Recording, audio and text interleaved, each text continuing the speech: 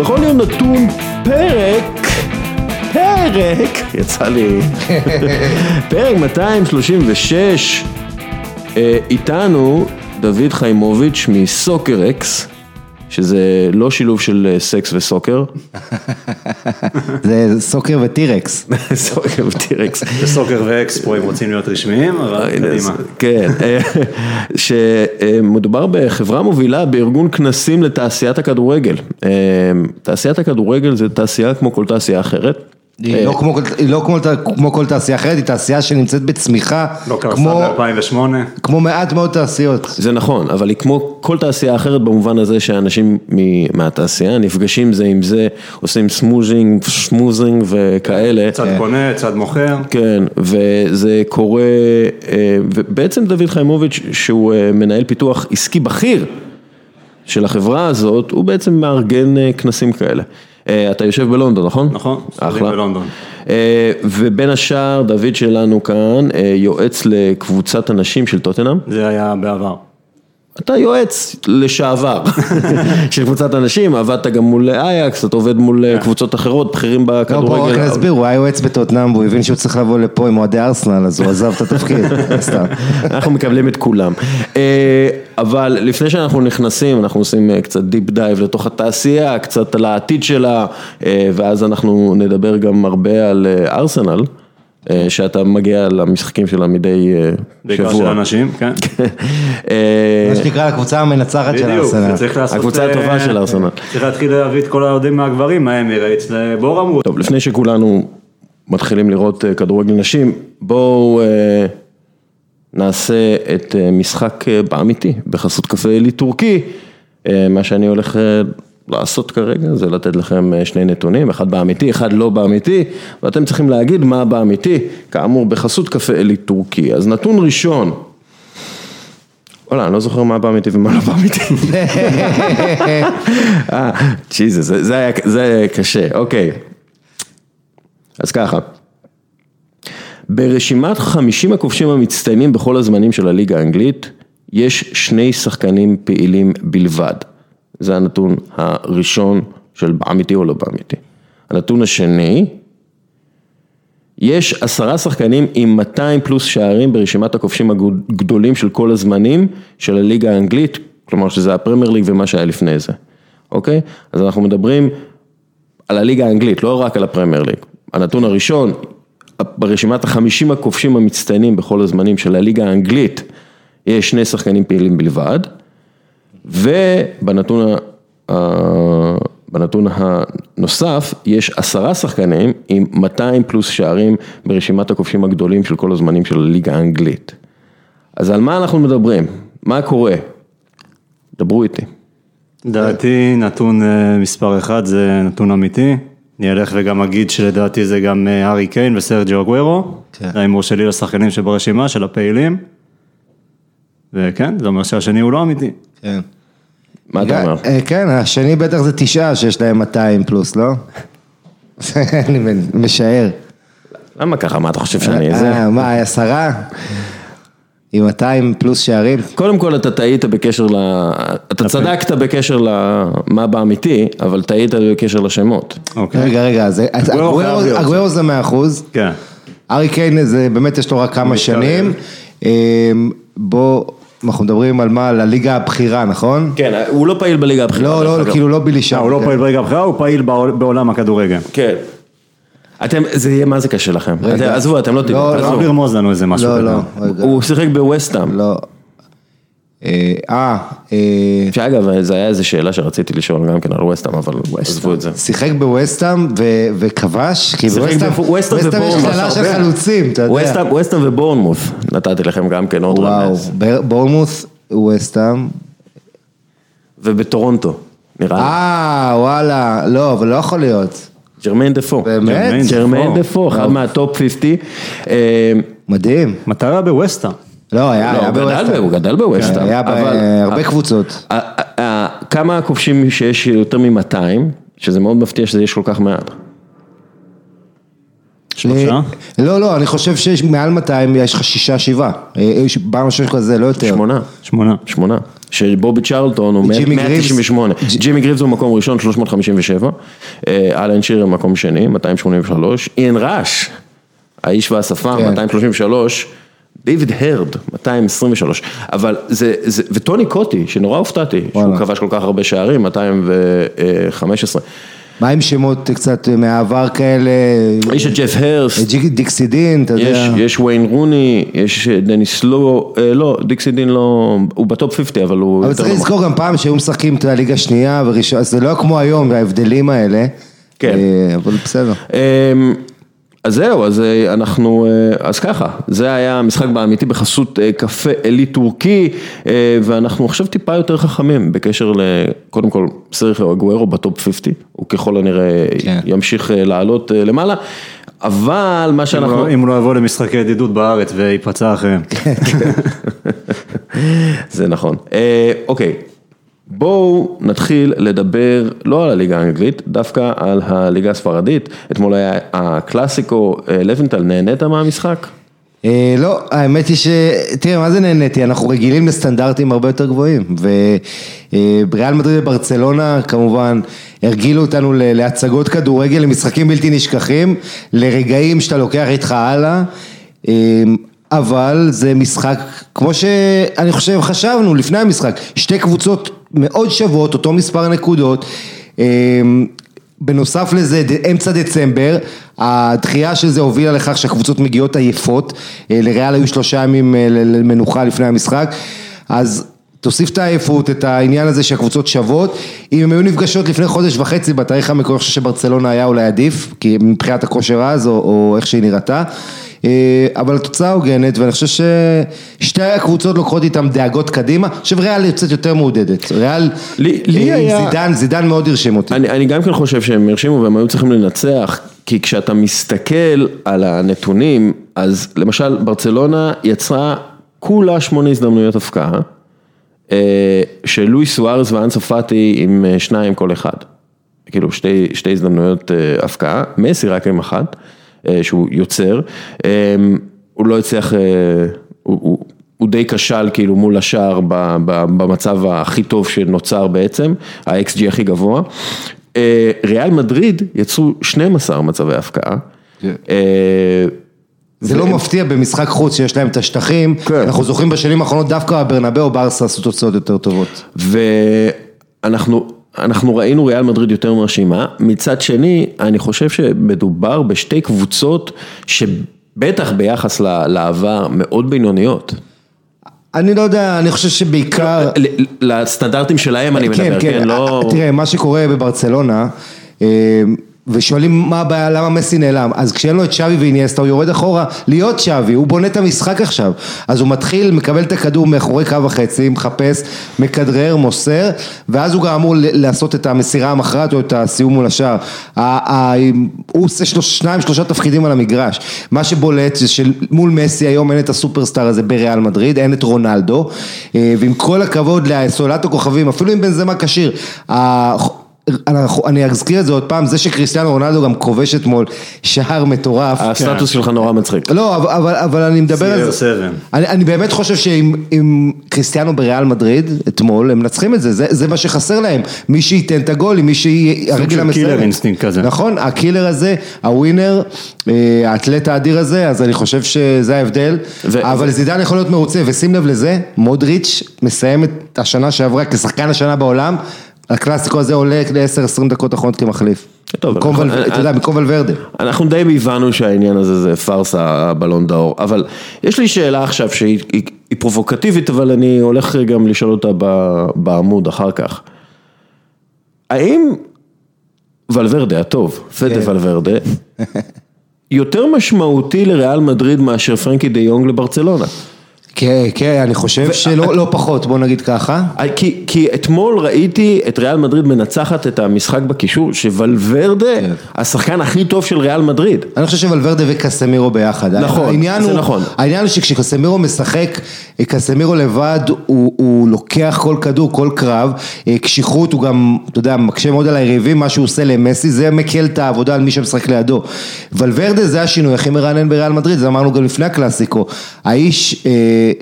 גם אנחנו זוכרים שהיה קזמיר, קרוס ומודריץ', קרוס ומודריץ' כבר הם לא דינמיים, ופתאום שיש את ולוורדה, זה א' מאפשר להם גם לדחוף יותר קדימה, זאת אומרת, זה עוזר לריאל התקפית לבנות את משחק ההתקפה, וכמובן, ההגנתית, אני חושב שוולוורדה, לי הוא מזכיר קצת סמי חדירה, כי זה שחקן מאוד אינטליגנטי, זאת אומרת, זה שילוב של מחויבות, לא מפסיק לרוץ, עובד, מכסה את ה-12 קילומטר במשחק, וחוכמה. אבל אני חושב, כאילו, למה הביאו את דה יונג? הביאו דה יונג בשביל שיהיה מישהו שיקדם את הכדור ליותר קרוב לשער של היריבה, וייתן את הכדור למסי, אתה יודע, יותר קרוב לשער, שיעשה את הפעולה המכריעה. את הירידה האחורה. בדיוק, וגם שיכריע, שיעשה את הפעולות המכריעות, שיש לו יותר אנרגיות, והוא לא צריך, כי היה איזה קטע בתחילת המשחק, שמסי לוקח את הכדור, מההגנה ממש, ומתחיל איזו ריצה כזאת מטורפת, אבל כאילו אני אומר, בוא'נה, אם הוא היה רק עושה את זה 30 מטר יותר קדימה, זה היה יכול להסתיים בשער. אבל בוסקץ, בוא לא נשכח. נכון, אבל דה יונג היה אמור להיות זה שבעצם משחרר את מסי מהפעילות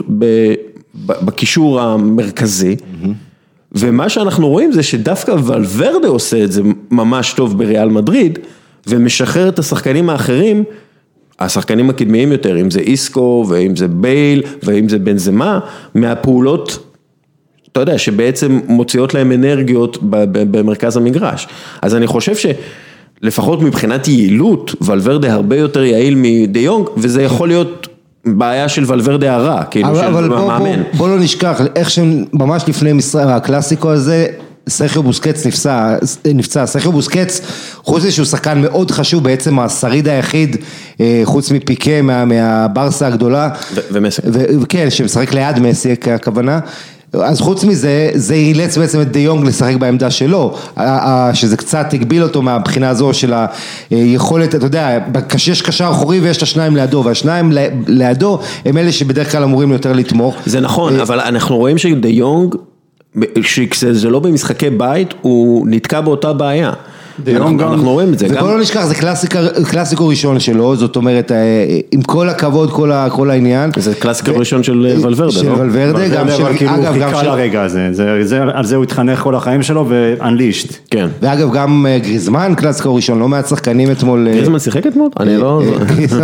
לפי הקוקור, אני יודע. אבל גריזמן הוא באמת אחד מהבחורים היפים.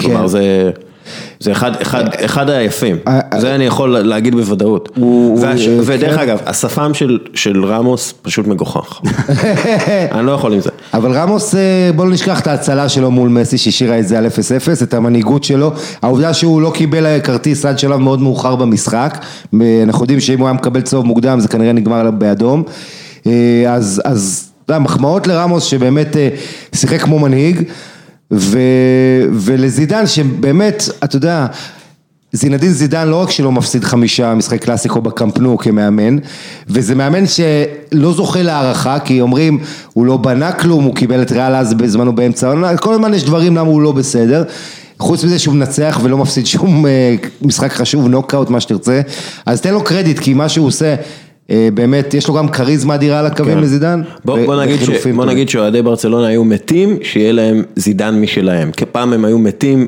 כאילו פעם ריאל מדריד רצתה את הפפ גוארדיולה שלה, היום אני די בטוח שאוהדי ברצלונה רוצים ההפך, שיהיה להם זידן משלהם.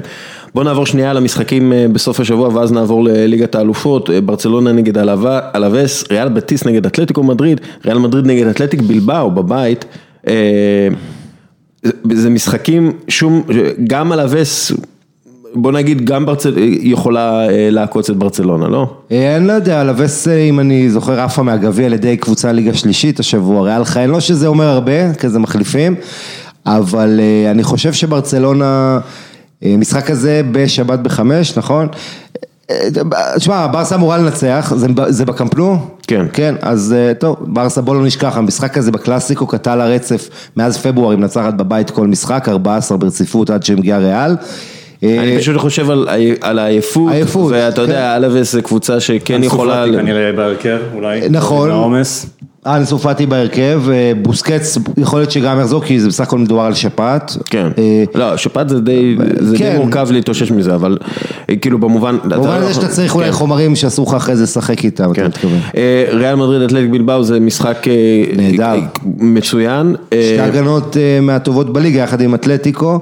בלבאו קבוצה, מי שלא יודע, יש לה מאמן שמזוהה עם המועדון, שמשחק גריטנו, שמשחק כדורגל מאוד קשוח, מאוד מחויב, קבוצה שמשחקת עם הנשמה, ויש לה, לבלבאו, שחקן ששחק במשחק הזה, משחק 135 ברציפות בליגה, קוראים לו ניאקי וויליאמס. הוא יכול לעשות תמיד נזק לריאל. הם ביום ראשון משחקים שלו היו ככה. יום ראשון בשעה 10, ויש את אתלטיקו מדריד בבטיס. דייגו סימאונה אומר משהו מאוד מעניין על ז'ואאו פיליקס. אתה יודע, אנחנו תמיד יודעים שדייגו סימאונה נורא רוצה שהשחקנים שלו ירוצו ויתאמצו וכו', והוא אומר, פיליקס יהיה יותר טוב אם הוא ירוץ פחות.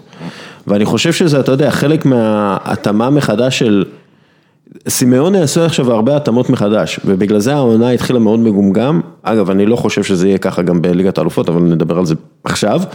אבל אני חושב שזה שהוא אומר לפליקס תרוץ פחות, זה כאילו הוא הבין משהו עליו, שאולי הוא באמת מוציא יותר מדי אנרגיות. אבל אתלטיקו, בוא לא נשכח, העונה שלה כרגע בנקודה מדאיגה. כן. בנוסף, הקפטן קוק נפצע, פציעת שריר, אז לא פשוט. המשחק הזה, אם אני לא טועה, בבניטו ויה מרין, בטיס מארחת, שבטיס אומנם אין לה הגנה טובה, אבל זה כן אצטדיון עם אווירה אדירה, ובטח שמגיעה לשם קבוצה גדולה. יש להם שלישייה קדמית שרצה טוב וכובשת, חואקין, אני מת לראות אותו כובש עוד אחד. כן, יש גם את נביל פקיר, המוכשר מאוד, שהגיע מיליון. יש כמובן את לורן מורון, שפתח אותו נהדר, ובורחה איגלסיאס. תשמע, יש איכות אדירה בבטיס, אבל אני חושב שהעבודה שהמאמן עושה שם רובי עד עכשיו לא כל כך טובה, איכשהו לא מתאים למועדון. בטיס זה מועדון, ריאל בטיס, שמאוד מאוד קשה למאמן מבחוץ להיות מתאים. אתה זוכר קיקה סטיין, שפתח נהדר, חשבנו אהוב הקהל, גם הוא הודע, אני בן אדם מהצפון ומסנטנדר שבא לעבוד בדרום, קשה עם ה-DNA של המועדון, אם אתה לא משם, זה לא פשוט, אבל בטיס אתלטיקו משחק מאוד מאוד מומלץ לראות. כן, ויש את מיורקה סביליה, סביליה במקום השלישי, אבל אני די בטוח שברצלונה וריאל מדריד, בעצם הטקו הזה, הוא בעצם אומר, אוקיי, כל השאר, אנחנו נזכה באליפות, או אתה, כן? כלומר, כי גם סביליה, גם חטף וגם אתלטיקו מדריד, גם ריאל סוסיידד, גם בלבאו, הם לא באמת יכולות להתחרות מולם. סביליה היחידה שהייתה אולי נראית במומנטום טוב, קבוצה. ואז היא מפסידה. אבל יש לה בעיה התקפית, סביליה. במיוחד אחרי התיקו של אתמול בספרד, מה שמכריע בסופו של דבר את האליפות, זה המפגשים ביניהם קודם כל ולא הפרש השערים. ככה שהמשחק בברנבאו יהיה עצום. כן, טוב. ואם אני צריך עד אז. כן, ואם אני צריך להאמר, המשחק הוא יהיה בצהריים, לפצות את הסינים. וכן. ואוזיל לא יהיה באף אחד מהקבוצות. שלא עם האמריקאים יגידו משהו, מתי להם בא לראות את זה. שלא יעבירו את זה למיימי בטעות. האמת היא, אתה צריך, יכול מאוד להיות שהם יתחשבו באמריקאים, ואז זה יהיה כזה בשעה 8, שזה סבבה. 8 במה? 8 איסט קוסט, כאילו לאיסט קוסט זה יהיה נחמד, לווסט קוסט זה בבוקר. כן. יכול להיות, לא. טוב, נראה, באחד בלילה. קודם יש תסגור חובות. טוב, יאללה, בוא נדבר שנייה על ליגת האלופות. למה אנחנו מדברים על ליגת האלופות? היה את זה נראה לפני 200 שנה, אבל היה את ההגרלה השבוע, יום שני, אתה לא יצא לך לדבר על זה בלוינטל בכל יום שני. האמת איך שסיימנו את התוכנית, יצאנו אחרי 5 דקות, עצרתי פה באיבן גבירול באיזה, חבר קרא לי לוינטל, באתי, הוא ישב באיזה, הוא ישב בנונה ושידרו את ההגרלה, אז ככה ראיתי את ההגרלה. הנונה, מקום קלאסי. ממש. כן, לא פרסום, זה לא, אנחנו לא מקבלים כסף, אנחנו פשוט אומרים, הנונה, מקום קלאסי. נתחיל לגבות. עדיין יש להם את הסנדוויץ' הקובאני, אתה עם? כן. יופי, טוב.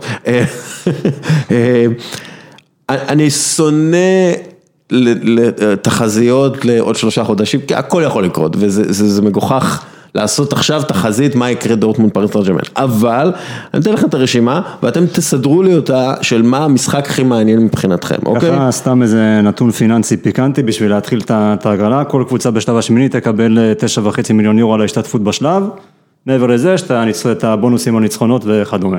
אז כבר סגרו פינה. סגרו קופה קטנה. בכלל אגב, אתה מדבר כלכלית, הסכומים בליגת האלופות גדלים בצורה משמעותית, דסקל, אנחנו גם מכסים את הנושא הכלכלי בתוכנית, אז נזכיר, הקבוצות משלב הבתים מגיעות לסכומים של 80-90 מיליון יורו, שזה מה שהן היו מגיעות אחרי הגמר, כן, אלה שמגיעות בסוף, אתה זוכר, היה להם 90 מיליון, היו מקום ראשון, עוד לפני כמה שנים, אז ההכנסות גדלות והקבוצות, מדהים לראות את הגדילה ממש. אנחנו נדבר על הצמיחה הזאת, כי הצמיחה הזאת מתרחשת במקביל לירידה נוראית ברייטינג של השלב הבתים. אנחנו מדברים על ירידה של 35% ברייטינג הטלוויזיוני. השאלה היא כמה זה קשור לתרבות, כי איך אתה מודד, כי היום באיזה שווקים זה קורה. כן, גם היום. על השוק האירופאי. אני גם רוצה לשאול אותך, אני נגיד לא רואה את המשחק, אבל אני מתעניין בכדורגל, ואם יהיה גול, אני אקפוץ לי התראה, אני אראה את זה. זה לא נספר ברייטינג. בדיוק. זה השפעה של ניו מדיה, שצריך לספור אותה. נכון מאוד, אנחנו צריכים בדיוק לדבר על זה, כי זה אחד מהאתגרים של הספורט, לא רק כדורגל, כי אנחנו מדברים על התעשייה ככלל, תעשייה צמחה בעשרות מאות אחוזים, בעיקר בגלל זכויות השידור בטלוויזיה. וניו מדיה. ואנחנו רואים שזה משתנה. לא, אני לא מדבר על הניו מדיה. אתה לא מדבר על... כי הניו מדיה עדיין לא מכניסה לך הרבה כסף. לא, ערוץ יוטיוב, לא, זה לא מכניס, זה לא מתקרב לרמה שתקבל לא זכויות שידור עדיין, אבל זה העתיד. בדיוק, זה העתיד, אבל איך אתה הופך את זה לכסף? כי מאוד ברור איך אתה הופך את הכסף, איך אתה הופך רייטינג לכסף, אבל העולם החדש הזה, עם תעשייה לא הכי חדשנית, הכדורגל לא הכי חדשניים, זה קלאש מעניין. אבל לפני שאנחנו פה מרדימים את החברים עם דיבורי תעשייה, אני אתן לכם את המפגשים, ואתם תגידו לי מה הכי מעניין אתכם, אוקיי? אבל תנו לי לתת את המפגשים קודם. דורטמונד, פריס סן ז'רמן, טוחל שעוזב ברע מאוד את דורטמונד, מגיע חזרה לדורטמונד עם פריז, ריאל מדריד מנצ'סטר סיטי, פפ נגד ריאל, אותי זה הכי מעניין, אז אתם אחר כך תגידו, אטלנטה ולנסיה, זה מה שנקרא, אחת מהם תהיה ברבע, אתלטיקו ליברפול, מפגש ראשון בין קלופ לסימאונה. מפגש ראשון אי פעם. היה איזושהי ידידות באיזה גביע אאודי כזה, אבל רשמי. זה לא מעניין. צ'לסי ביירן מינכן, זה מפגש, כשאנחנו חושבים על זה, מפגש היסטורי. אתה זוכר את השער הגדול הזה של פרנק למפרד נגד ביירן מינכן? עוד באולימפי. אתה מדבר, כן. צ'לסי ביירן מינכן, לייפציג טוטנהאם, מורידיו נגד נגלזמן, העבר נגד העתיד, מבחינת מאמנים. ליון יובנטוס, זה הכי משעמם מבחינתי, יובה פייבוריטית ברורה. נכון. עד עכשיו שממפיס בחוץ. כן, וממפיס ואלי, לא עלי אלג'ר. כן, אדלייד, עלי אלג'ר היה, כן, וברצלונה נפולי, המפגש הראשון של השתיים באירופה, במסגרת אירופאית, ומסי בנפולי. כן. אז מה הכי מעניין אתכם? תראה, הכי מעניין מן הסתם מנצ'סטר סיטי ריאל מדריד, זה קרב בין שתי מועמדות לזכות. מקום שני? מקום שני זה כבר קשה, מקום שני אני חושב שהייתי הולך על, מה היית הולך? אני הייתי הולך על ברסה נפולי. אוקיי. אני חושב שיכול להיות שם איזה מוקש מסוים לברסה, בטח בחוץ. כן, צריך לזכור על נפולי שאנחנו לא יודעים בכלל. מי יהיה המאמן אפילו. כן. לא, גטוסו יהיה המאמן. גטוסו יהיה כנראה המאמן, אבל אתה מדבר איתנו חודשיים קדימה. כן, האמת היא אפשר לדעת. אז א' אפשר, בייחוד בנפולי, שכרגע מצב העניינים הוא שכאילו, אפילו מרטנס וכאיכון יכולים כאילו לעוף בינואר לפי הספקולציות. מצד שני אתה קורא גם על אפשרות להערכות חוזה עכשיו, אחרי חילופי המאמנים. אז בוא נראה, אני חושב שפריז דורטמונד מבחינת כדורגל, ואווירה. אש. אני חושב שפריז תעלה שם. בטח גם יהיה שם איזה 3-3, 5-3, 4-9, אתה יודע כאילו. תשמע, יש לך את סנצ'ו, רויס ועזר וג'וליאן ברנט גם, תן משחק גדול נגד לייפציג עכשיו. כן, ברנט עולה. יש לך את הכישרון הגדול. דורטמונד לייפציג היה משחק מופרע. ודורטמונד לא יכולה לשמור על שער נקי, גם אם החיים שלה תלויים בזה, ופריס סן ז'רמן עם קוואני, איקרדי, דימריה, אמבפה, ניימר, זה, אתה יודע, אם פריז לא עולה, זה משהו שיבקיע מולך, השאלה זה מתי. כן, לא, אבל אם פריז מפשלת פה, זה... לא, אני רואה את פריז הולכת, העונה הזו חזק מאוד, לא יכול להגיד לך שיזכו, אבל חצי גמר מינימום. אתלטיקו ליברפול זה השלישי שלכם? זה מעניין טקטית לדעתי. דרבי של פרננדו טורס. אגב, יש פה גם, בתת מודע של הקרבות האלה, זה ספרד נגד אנגליה. נכון. גם מנצ'סטר סיטי ריאל מדריד, גם אתלטיקו מדריד ליברפול. כאילו, נגיד לפני שנתיים, ליברפול לא הייתה פייבוריטית בכלל, אבל... כן, למעשה אתלטיקו ליברפול, אם אנחנו לוקחים את המפגש הזה, הולכים אחורה, מה, בסך הכל 3 שנים, לא 5, 3, אתלטיקו היו והפייבוריטית ברורה, ליברפול היו, אתה זוכר, היו על הפנים, כן, ועם רוג'ר שם היה להם איזו עונה אחת מביכה באירופה, אז עכשיו יחסי הכוחות השתנו, אבל זה מפגש מרתק, כי אתלטיקו מדריד עם העוצמות שלה, אם יש לה את סאביץ' וחימנז בהגנה, היא יכולה לעשות צעות לכל קבוצה, ויהיה מרתק. עם כל זה שאתלטיקו עוברת עונת מעבר, קשיים בליגה, דייגו סימאונה, אגב שימו לב, פפ בסיטי וסימאונה באתלטיקו, שניהם עוברים איזה עונת שפל, מבחינת נקודות, ברמה אישית. עכשיו, אז יכול להיות שאתלטיקו דווקא את כל הכוחות שלה תביא לאירופה, והעונה אין להם את הלחץ שהיה להם בעונה שעברה, שהגמר היה ברואנדה מטרופוליטנו, אז ליברפול חוזרת לאיפה שהיא זכתה בגביע אירופה, גם את זה נזכיר. וביירן מינכן, צ'לסי, תשמע, זה, אתה יודע, זה... יהיה כדורגל טוב. יהיה כדורגל טוב, אבל גם זה ביירן מינכן אוהבת להגיע ללונדון, היא מפרקת שמה. ומול ההגנה של צ'לסי. מול ההגנה של צ'לסי, שאולי תתחזק עד אז, זה תלוי, נדבר על צ'לסי, ואני חייב להגיד שהמשחק בין לייפציג לטוטנהאם, נגלזמן, כן. אתה יודע, כולם קוראים לו באנגליה בייבי מוריניו, וזה לא נכון, אף אחד לא קורא לו בייבי מוריניו של מוריניו לגמרי, אבל גם לא קוראים לו בייבי מוריניו, ולמה יש את השם הזה? למה יש את השם? הוא גדל על פפ בכלל. כי הוא לא אימן, כי הוא לא שיחק אף פעם משהו. טים ויזה. כן. השוער של ורדר ברמן לעבר. שרצה להיות מתאבק. הוא עכשיו מתאבק נראה לי. הוא ניסה. משהו כזה. הוא לא אהב את נגלזמן, הוא כנראה השחקן היחיד אי פעם של נגלזמן שלא אוהב את נגלזמן, והוא ניסה להקנית אותו וקרא לו בייבי מוריניו כשהוא היה בן 28, וכאילו, אז זה נדבק בעיתונות האנגלית, בעיתונות הגרמנית, אף אחד לא יודע שקוראים לו בייבי מוריניו. לא, זה גם את העקרונות המשחק שאתה הוא לקח מפפ גוארדיולה, הוא באמת היה לו יחסים כשפפ היה אז בביירן והוא התחיל באופנהיים, אז דיברו על זה שהוא העתיד והוא לוקח רעיונות מגוארדיולה גם, אז אני חושב שמוריניו... הוא היה גם לפי דעתי עוזר מאמן של טוחל בקבוצה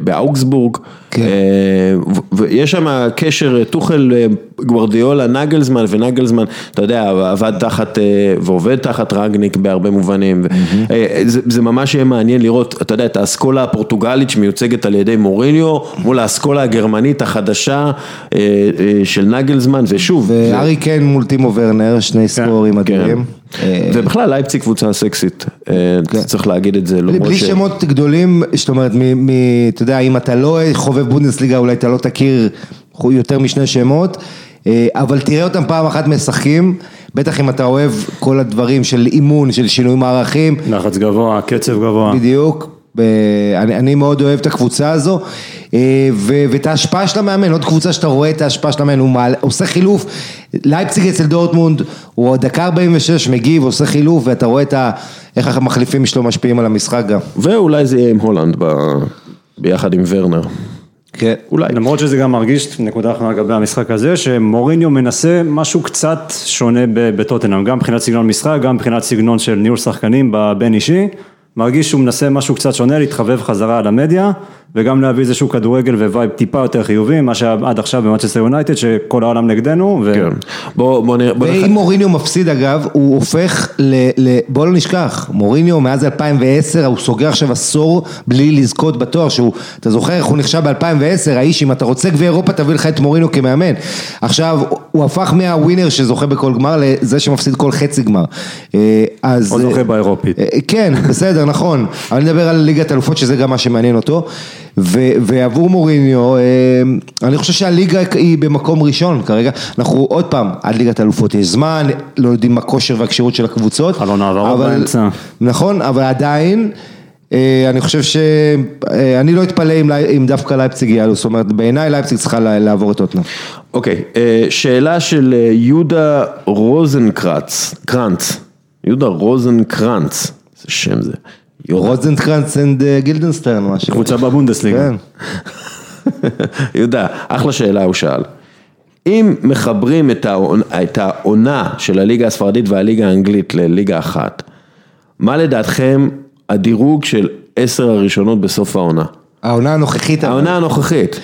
אגב, זו שאלה באמת ממש מעניינת. מדהימה, כי איפה אתה שם את לסטר שם. כן. אבל ליברפול, אני חושב ראשונה, כי ליברפול היא, קודם כל קבוצה, מה שליברפול עושה. היא מנצחת על כל משחק 2-1, אז זה לא משנה, כאילו, לא משנה נגד מי, נגד איך, 2-1, דקה 90, קצב נקודות פסיכי גם. לא, בדיוק, מה, הם איבדו 2 נקודות בכל העונה הזו, בכלל ב-2019 כל מה שהם צברו, 97 נקודות סיום עונה שעברה, הפתיחה של העונה הזאת. אז ליברפול, אני חושב, אתה שם אותה ראשונה כרגע, ואז ריאל מדריד, אני חושב, ברצלונה, לסטר. לא מנצ'סטר סיטי? למרות שלסטר עכשיו מקום שני, אבל מנצ'סטר סיטי לא תשתחל לפני בליגה משולבת. תראה, אם אתה מחשב גם את זה שיש את אירופה, לסטר אין לה אירופה, כן, זה פקטור. אתה יודע, זה עוד פקטור, הרי אני לוקח את זה בחשבון, אני חושב שלסטר קבוצה אדירה. אני חושב שלסטר קבוצה טובה מאוד, אבל הם קצת עשו מהם יותר מדי. כאילו, אוקיי, בוא נירגע, סבבה, באמת קבוצה טובה, טופ 4 באנגליה השנה, אבל הם לא יותר טובים ממנצ'סטר סיטי, אוקיי? נכון, גם... בעיקר שוב, כל הטופ 6 הקלאסי הוא יחסית פתח את העונה מאוד חלש, בגלל זה גם הם השתחלו לשם. גם לא מאתלטיקו מדריד, ואתה יכול לטעון, למרות שיכול להיות שכן. אני חושב שצ'לסי יותר טובה מאתלטיקו מדריד השנה. כן? אתה יודע, מה, אני לא חושב, אפשר לדעת, זה אולי צ'לסי יותר מלהיבה, זה ברור, אבל עם הילדים האלה שעכשיו הפסידו 4 מ5 מחזורים בצ'לסי, בואו נשכח גם את זה. בסדר, אבל... קבוצה של hot and cold כאלה. נכון, אבל אני חושב, אתה יודע, על הפוטנציאל של צ'לסי, הוא עדיין יותר טוב משל אתלטיקו מדריד לפי דעתי. תראה, מה זה פוטנציאל? דייגו קוסטה ואלבור מורטה זה אכזבות, אבל על הנייר שחקנים ששווים הרבה כסף. אבל הם לא שווים הרבה כסף כבר 2-3, אפילו יותר. ותמי אברהם עשה יותר, כן, עושה יותר מהם, ממה שהם עשו בצ'לסי. אין ספק, הבעיה של אתלטיקו זה העניין שלו מוציא לפועל, גם יצירתיות, יש לך 2 שחקנים שמתפקדים, ויטולו ואנחל קוריאה עם מבחינת יצירתיות, השאר לא פוגעים. כן, אבל שוב, אתלטיקו זה סימאונה, זה הבית של המטרופוליטנו, כל האובלק כמובן, חימנז וסאביץ', זה לא קל לשחק נגדם אף פעם. אפשר להגיד שסביליה תסגור את הטופ 10 הזה? אני חושב שריאל סוסיידד סוגר את הטופ 10. אני רואה את זה ככה, ליברפול, מנצ'סטר סיטי, לפי דעתי הם 2 קבוצות לא, אבל סיטי לא יכול לשים מעל ריאל, טוב, אתה יכול. אני חושב שהעונה הזו, עם כל מה שקורה שם, קבוצה קודם כל בוא נזכיר, פפ גוארדיולה, הכי מעט נקודות יש לו, העונה הזו. ועדיין, סוף העונה, מנצ'סטר סיטי, תהיה קבוצה יותר טובה מריאל מדריד ממה שאני... גם בגלל גוארדיולה, גם בגלל השחקנים. אבל היא עדיין קבוצה שהמטרה העיקרית של העונה הזו, זה אנחנו לא יודע אם מחשבים את זה בטבלה המשוקללת, אבל סיטי יש לה את האקסטרה 5% ליגת אלופות, היא עונה שעברה זכתה בטראבל, היא רוצה עונה את אירופה, ולכן אני חושב שבליגה הם קצת יורידו הילוך ויותר יתרכזו. אבל בכל מקרה, הטופ 4 זה ליברפול, מנצ'סטר סיטי, ברצלונה, ריאל מדריד, כאילו, אתה יודע, לא בסדר הזה, כאילו. ואז לסטר, צ'לסי, אתלטיקו מדריד, אני מכניס את טוטנהאם לשם, כי לפי דעתי טוטנהאם נכנסת לטופ 4 עם מוריניו, ואז סביליה וריאל סוסיידד, כאילו, וולפס, אני לא יודע, ריאל סוסיידד לפי דעתי טיפה יותר טובה מוולפס. בסדר, כן, אני לא יודע, אתה יודע, יותר טובה, כאילו יש לך בוולפס באמת יותר זמן, נונו יש לו את השיטה שלו עם השחקנים שלו, אבל ריאל סוסיידד יש באמת כישרונות גדולים, אודגור, מרינו, אוירסבל, וזו קבוצה שבעיקר כיף לראות, אתה יודע, משחקים באנואטה זה חוויה. אז אני, מבחינת עוצמה קשה, זה קרוב, אבל... אוקיי, יהודה, אחלה שאלה. אחלה שאלה, באמת, אני שובר את הראש על זה. אני שברתי את הראש על זה. אוקיי, בואו נעשה את זה ככה, כי יש עכשיו דיבור, נדבר עכשיו קצת על התעשייה, כי יש דיבור על תוכנית חדשה לליגת האלופות, התפרסם בדיילי מייל לפני שבוע בערך, והם מדברים על פורמט חדש, 32 קבוצות, כל קבוצה משחקת נגד 10 יריבות שונות, 5 משחקים בבית, 5 משחקים בחוץ, ו8 הקבוצות הראשונות עולות אוטומטית לשלב השמינית גמר, 16 האחרות מתחרות בפלייאוף, משחק חוץ ובית, על 8 המקומות האחרים. כלומר, הם סוג של לוקחים את המודל הזה של ליגה, ואז 8 הראשונות עולות אוטומטית, ואז 8 עד 16 מתחרות על 8 מקומות האחרים. מודל יורוליג מעוות כזה. כן. כאילו 24 מתחרות על 8? כן. ואז מה קורה? אתה כאילו... אתה משחק את 5 משחקים בבית, 5 בחוץ, כולם נכנסים לאותה טבלה, אתה לא משחק נגד אותה קבוצה פעמיים, זה מעניין במובן הזה. עכשיו, אגב, 8 הקבוצות הראשונות עולות אוטומטית גם לליגת האלופות של שנה אחרי, ומספר המשחקים בעצם בשלב הבתים עולה מ6 ל10, ויכול מאוד להיות שבשביל לזכות בליגת האלופות אתה תצטרך כמעט 20 משחקים, 19 משחקים. יורגן קלופ מאוד אהב את הרעיון. יורגן קלופ אמר, מאוד אהב את זה. מבסוט על זה מאוד. איך הוא אמר, אתם הורגים את השחק. אתם אוהבים לראות אותנו סובלים, ככה הוא אומר. אני קראתי היום שהמועדונים הגדולים רוצים יותר משחקים בליגת האלופות, אני ממש לא מעורב בשיחות האלה, טוטל בולקס. אז קודם כל, למה בכלל, תביא לי את הזווית של תעשייה, דוד, למה בכלל מדברים על שינוי הפורמט של ליגת האלופות?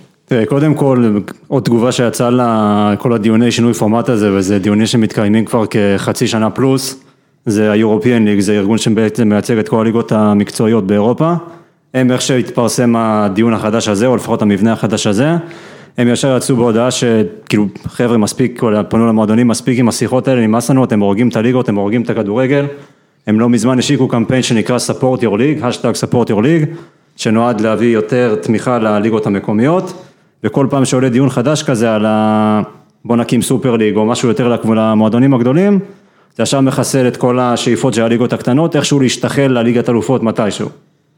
אז זה קודם כל מתחיל שמה.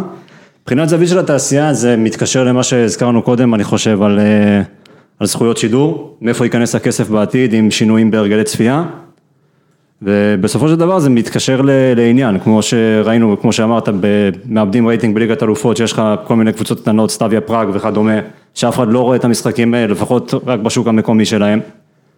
אתה יודע מה, אני רוצה, ותשאל את החבר'ה של בחירי התעשייה, כי אני מאמין שגם ב-NBA וגם בכדורגל העולמי, לא סתם נתקלים באותה בעיה של ירידה ברייטינג, גם ב-NBA יש ירידה ברייטינג. למה נתקלים בירידה של רייטינג? התרבות קודם כל. לא תרבות. יש לך היום, כולם כל 5 דקות צריכים לעשות משהו. אז בוא אני אספר לך סיפור, לבנטל, אני אספר לך סיפור.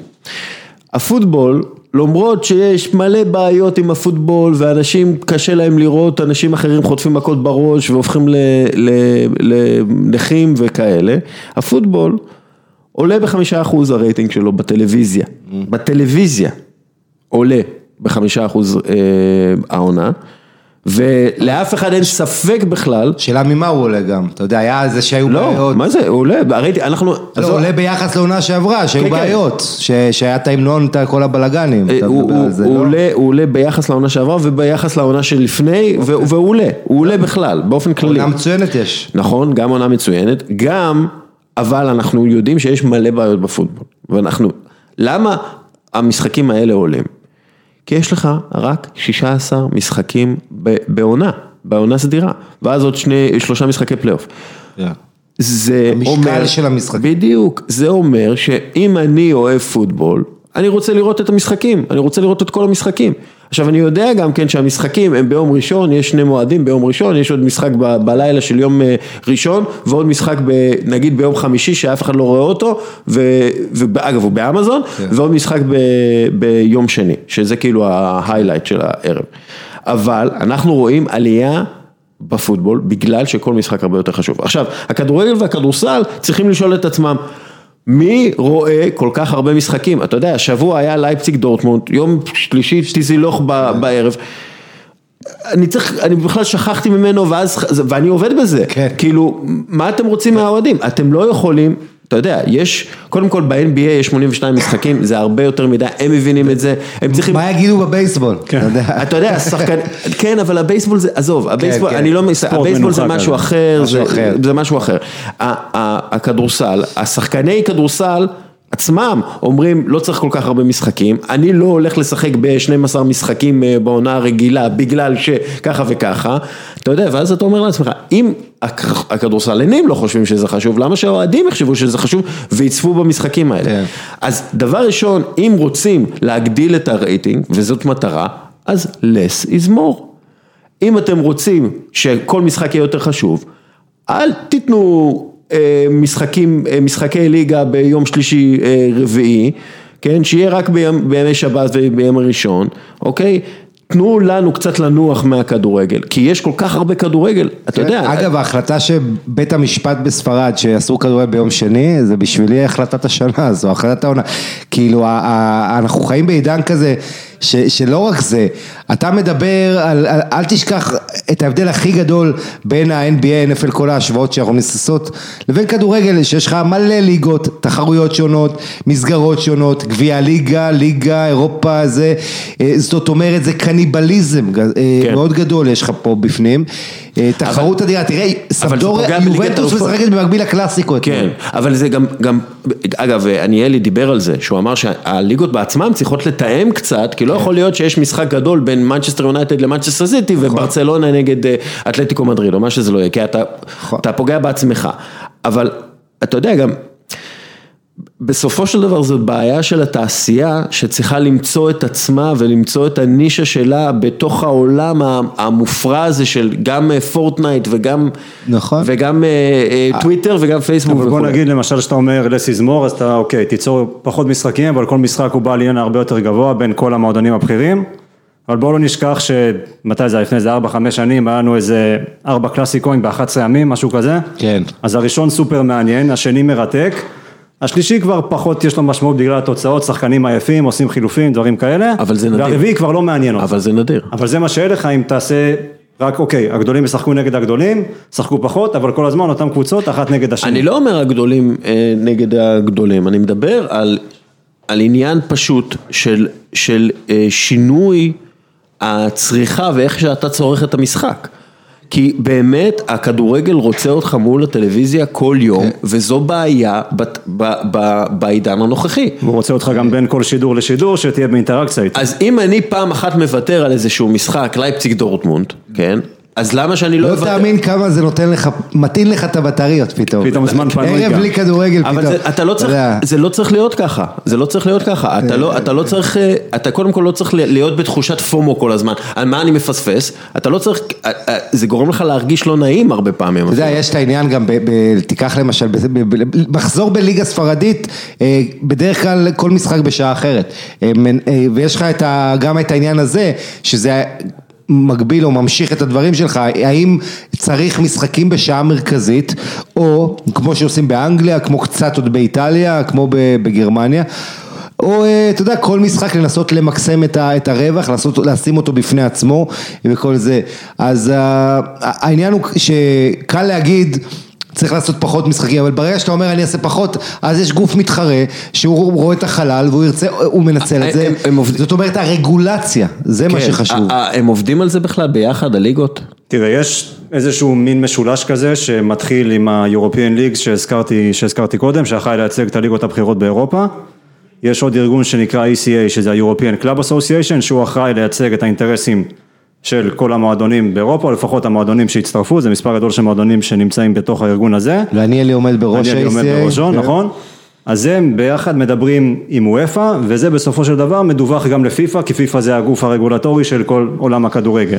אז הם כבר נמצאים לפחות שנה פלוס בדיונים בינם לבין עצמם. ומדברים על זה שיותר ויותר קשה לשים חבר'ה צעירים 90 דקות מול משחק כדורגל? חד משמעית כן. אז מה מדברים? הורדת אולי 45 דקות לכדורגל. מה שנקודה קריטית, וזה גם למה השיחות האלה עולות בכלל, כל מיני שינויים של מבני תחרויות, וכמה לשחק ומתי לשחק, זה א' מונדיאל 2022, שישבש את כל הלוח שנה של הכדורגל לכמה עונות אחריו. אגב, זה בדיוק עוד 3 שנים, עוד 3 שנים פחות יומיים, מתחיל המונדיאל הזה, אז זה מה שקורה עכשיו, וופא היא עכשיו בשלבי הסיום של המחירה של המכרז של המעגל שידורים של 2021-2024, והם כבר מתכננים איך נמכור את כל הזכויות של הליגות לגופי שידור, של המעגל של 2024-2027, וזה הם התחילו לעשות באזור 2022. אז כל זה גורם להם לחשוב איך אנחנו שומרים את הקהל מעוניין, ושומרים על הרווחים שייכנסו. וצריך לזכור, זכויות השידור קריטי להם העניין של הרייטינג. נכון, לכדורגל בגדול, הוא אומר, אם המפרסם רואה פה, אם המפרסם מקבל את החשיפה פה, מקבל את החשיפה פה, זה לא משנה, אבל הרייטינג, לזכויות שידור, לבעלי זכויות השידור, זה קריטי שהמשחק יהיה מעניין. דרך אגב, ציוץ של אורי קופר, אחרי המשחק של הפועל באר שבע נגד בית"ר ירושלים, הוא אומר, עבירות, 39 סיונתי, התחזויות לעבירות, התגלגלות על הדשא, טיפולים, ויכוחים, הרצאות וסתם, בואו נחכה קצת וננשום לפני שמחדשים את המשחק. התוצאה, זמן המשחק נטו אתמול בטרנר, עמד על 50 דקות ו39 שניות בלבד, נמוך באופן משמעותי, אפילו מהממוצע בישראל, דרך אגב. תמיד כשאני רואה כדורגל ישראלי, אני רק חושב כמה זמן מבזבזים. בדיוק, ואגב, זה עדיין יותר מהמשחק של אייקס נגד ולנסיה, המשחק נטו. זה קריטי, כי אתה לא יכול להביא מוצר, כן, של 90 דקות כביכול, 90 דקות פלוס רבע שעה הפסקה, כן, אתה לא יכול להביא מוצר כזה, ואז שלא יהיה לך אקשן, כי הדור החדש רגיל לפורטנייט ורגיל לפיפה ורגיל לאקשן. סף גירוי גבוה. סף גירוי גבוה, אתה לא יכול וזמני ריכוז מתקצרים. בדיוק, אתה לא יכול להביא מוצר כזה למסך טלוויזיה, כי אנשים פשוט יגידו לא, יסגרו את זה ויעברו לשחק פורטנייט. הכדורגל, הכדורגלנים, השופטים, המאמנים, העסקנים, כולם צריכים לגלות אחריות במובן הזה, ולשחק כדורגל, ולא לייצר מופע זוועה כזה. השאלה הגדולה היא, אז מה אתה אומר לדייגו סימיוני, אל תעשה עם אתלטיקו את מה שעשית, תראה, זה תלוי במשאבים. רגולציה אבל. כן, בסדר, רגולציה, אבל אני חושב שיש גם אחריות על מאמני כדורגל, להפוך את זה לשואו. שואו גם מחוץ למגרש, בדמויות שלהם, מוריניו וכל הצבעוניות וזה, וגם, אתה יודע, שקבוצות שלהם יהיה אפשר לראות אותם וליהנות מהכדורגל שלהם, אז כמובן אם אתה קבוצה קטנה בלי כסף אז יש לך תירוצים, אבל אם אתה רוצה רייטינג ושיראו אותך תהיה אטרקטיבי. אתה מדבר על זה, אחד הנושאים המרכזיים השבוע באירופה בתחום של הביזנס הזה, זה העניין של אמזון. נכון. אמזון שנכנסת לפרמייר ליג. כן, וגם בגרמניה מדברים מאוד חזק, הם קונים את ליגת אלופות, את צרפת, שנים קדימה, יש רעידת אדמה קצת בעניין של זכויות שידור סביב זה. כן, אתה רוצה להרחיב על זה? כן, תראה, הניסוי הזה של אמזון היה מעניין, קודם כל הם שידרו את המחזור הראשון לפני שבועיים, והביקורות קודם כל היו די חיוביות, גם מבחינת, אתה יודע, זה שירות סטרימינג, אז בודקים אם היה לאגים בשידור ודברים כאלה, והשידור עבד די חלק, גם האולפן שהם עשו, הם הביאו את כל האנשי שידור שבמקור עובדים בביטי ספורט, סקאי ספורט, כל שאר גופי השידור באנגליה, את כל האנשים הבכירים, וכאילו יש את האמרה הזאת ש-Data is the new oil, אנשים מסתכלים על זה ואומרים, אוקיי, למה בעצם שאמזון תיכנס לזה? כי היו ניסיונות של פייסבוק שעדיין משדרים משחקים, טוויטר עדיין משדרים משחקים של כל מיני, גם משחקי ספורט אחרים. Data is the new oil, כאילו דאטה זה הנפט החדש. בדיוק, אז כאילו הם אומרים, אוקיי, בוא נראה, אני אביא מישהו לאמזון פריים בגלל הפרמייר ליג, ובזכות זה אני יכול להשאיר אותו אצלי, יותר זמן באמזון, יותר זמן על אמזון פריים, ואני יודע יותר עליו, אני יכול למכור את זה יותר לקבוצות, אבל מעבר לזה, אמזון אוקיי, נכנסו עכשיו, וזה בשבילם, בשביל המסד נתונים שלהם, או בשביל הרבניוז שלהם, או מה שהם רוצים לעשות עם זה, אפשר גם לטעון שהם אמרו, אוקיי, בוא ננסה תקופת הקריסמס, כדי שאנשים יהיו בפלטפורמה בזמן הקריסמס, ויעשו יותר קניות, אבל במקביל, מה שלשם גם הרבה גופים משתעשעים בזה, גם יואפה שפתחו את היואפה TV, שאומרים שזה איזשהו ניסיון שלהם לקחת את השידור בכוחות עצמם, שהם לא יסתמכו יותר על גופי שידור מסורתיים, וזה גם יהיה סאבסקריפשן, תהיה לך כמו נטפליקס, תירשם לזה, ותראה ליגת אלופות דרך הדבר הזה. אז מה יעצור את הליגות בעתיד?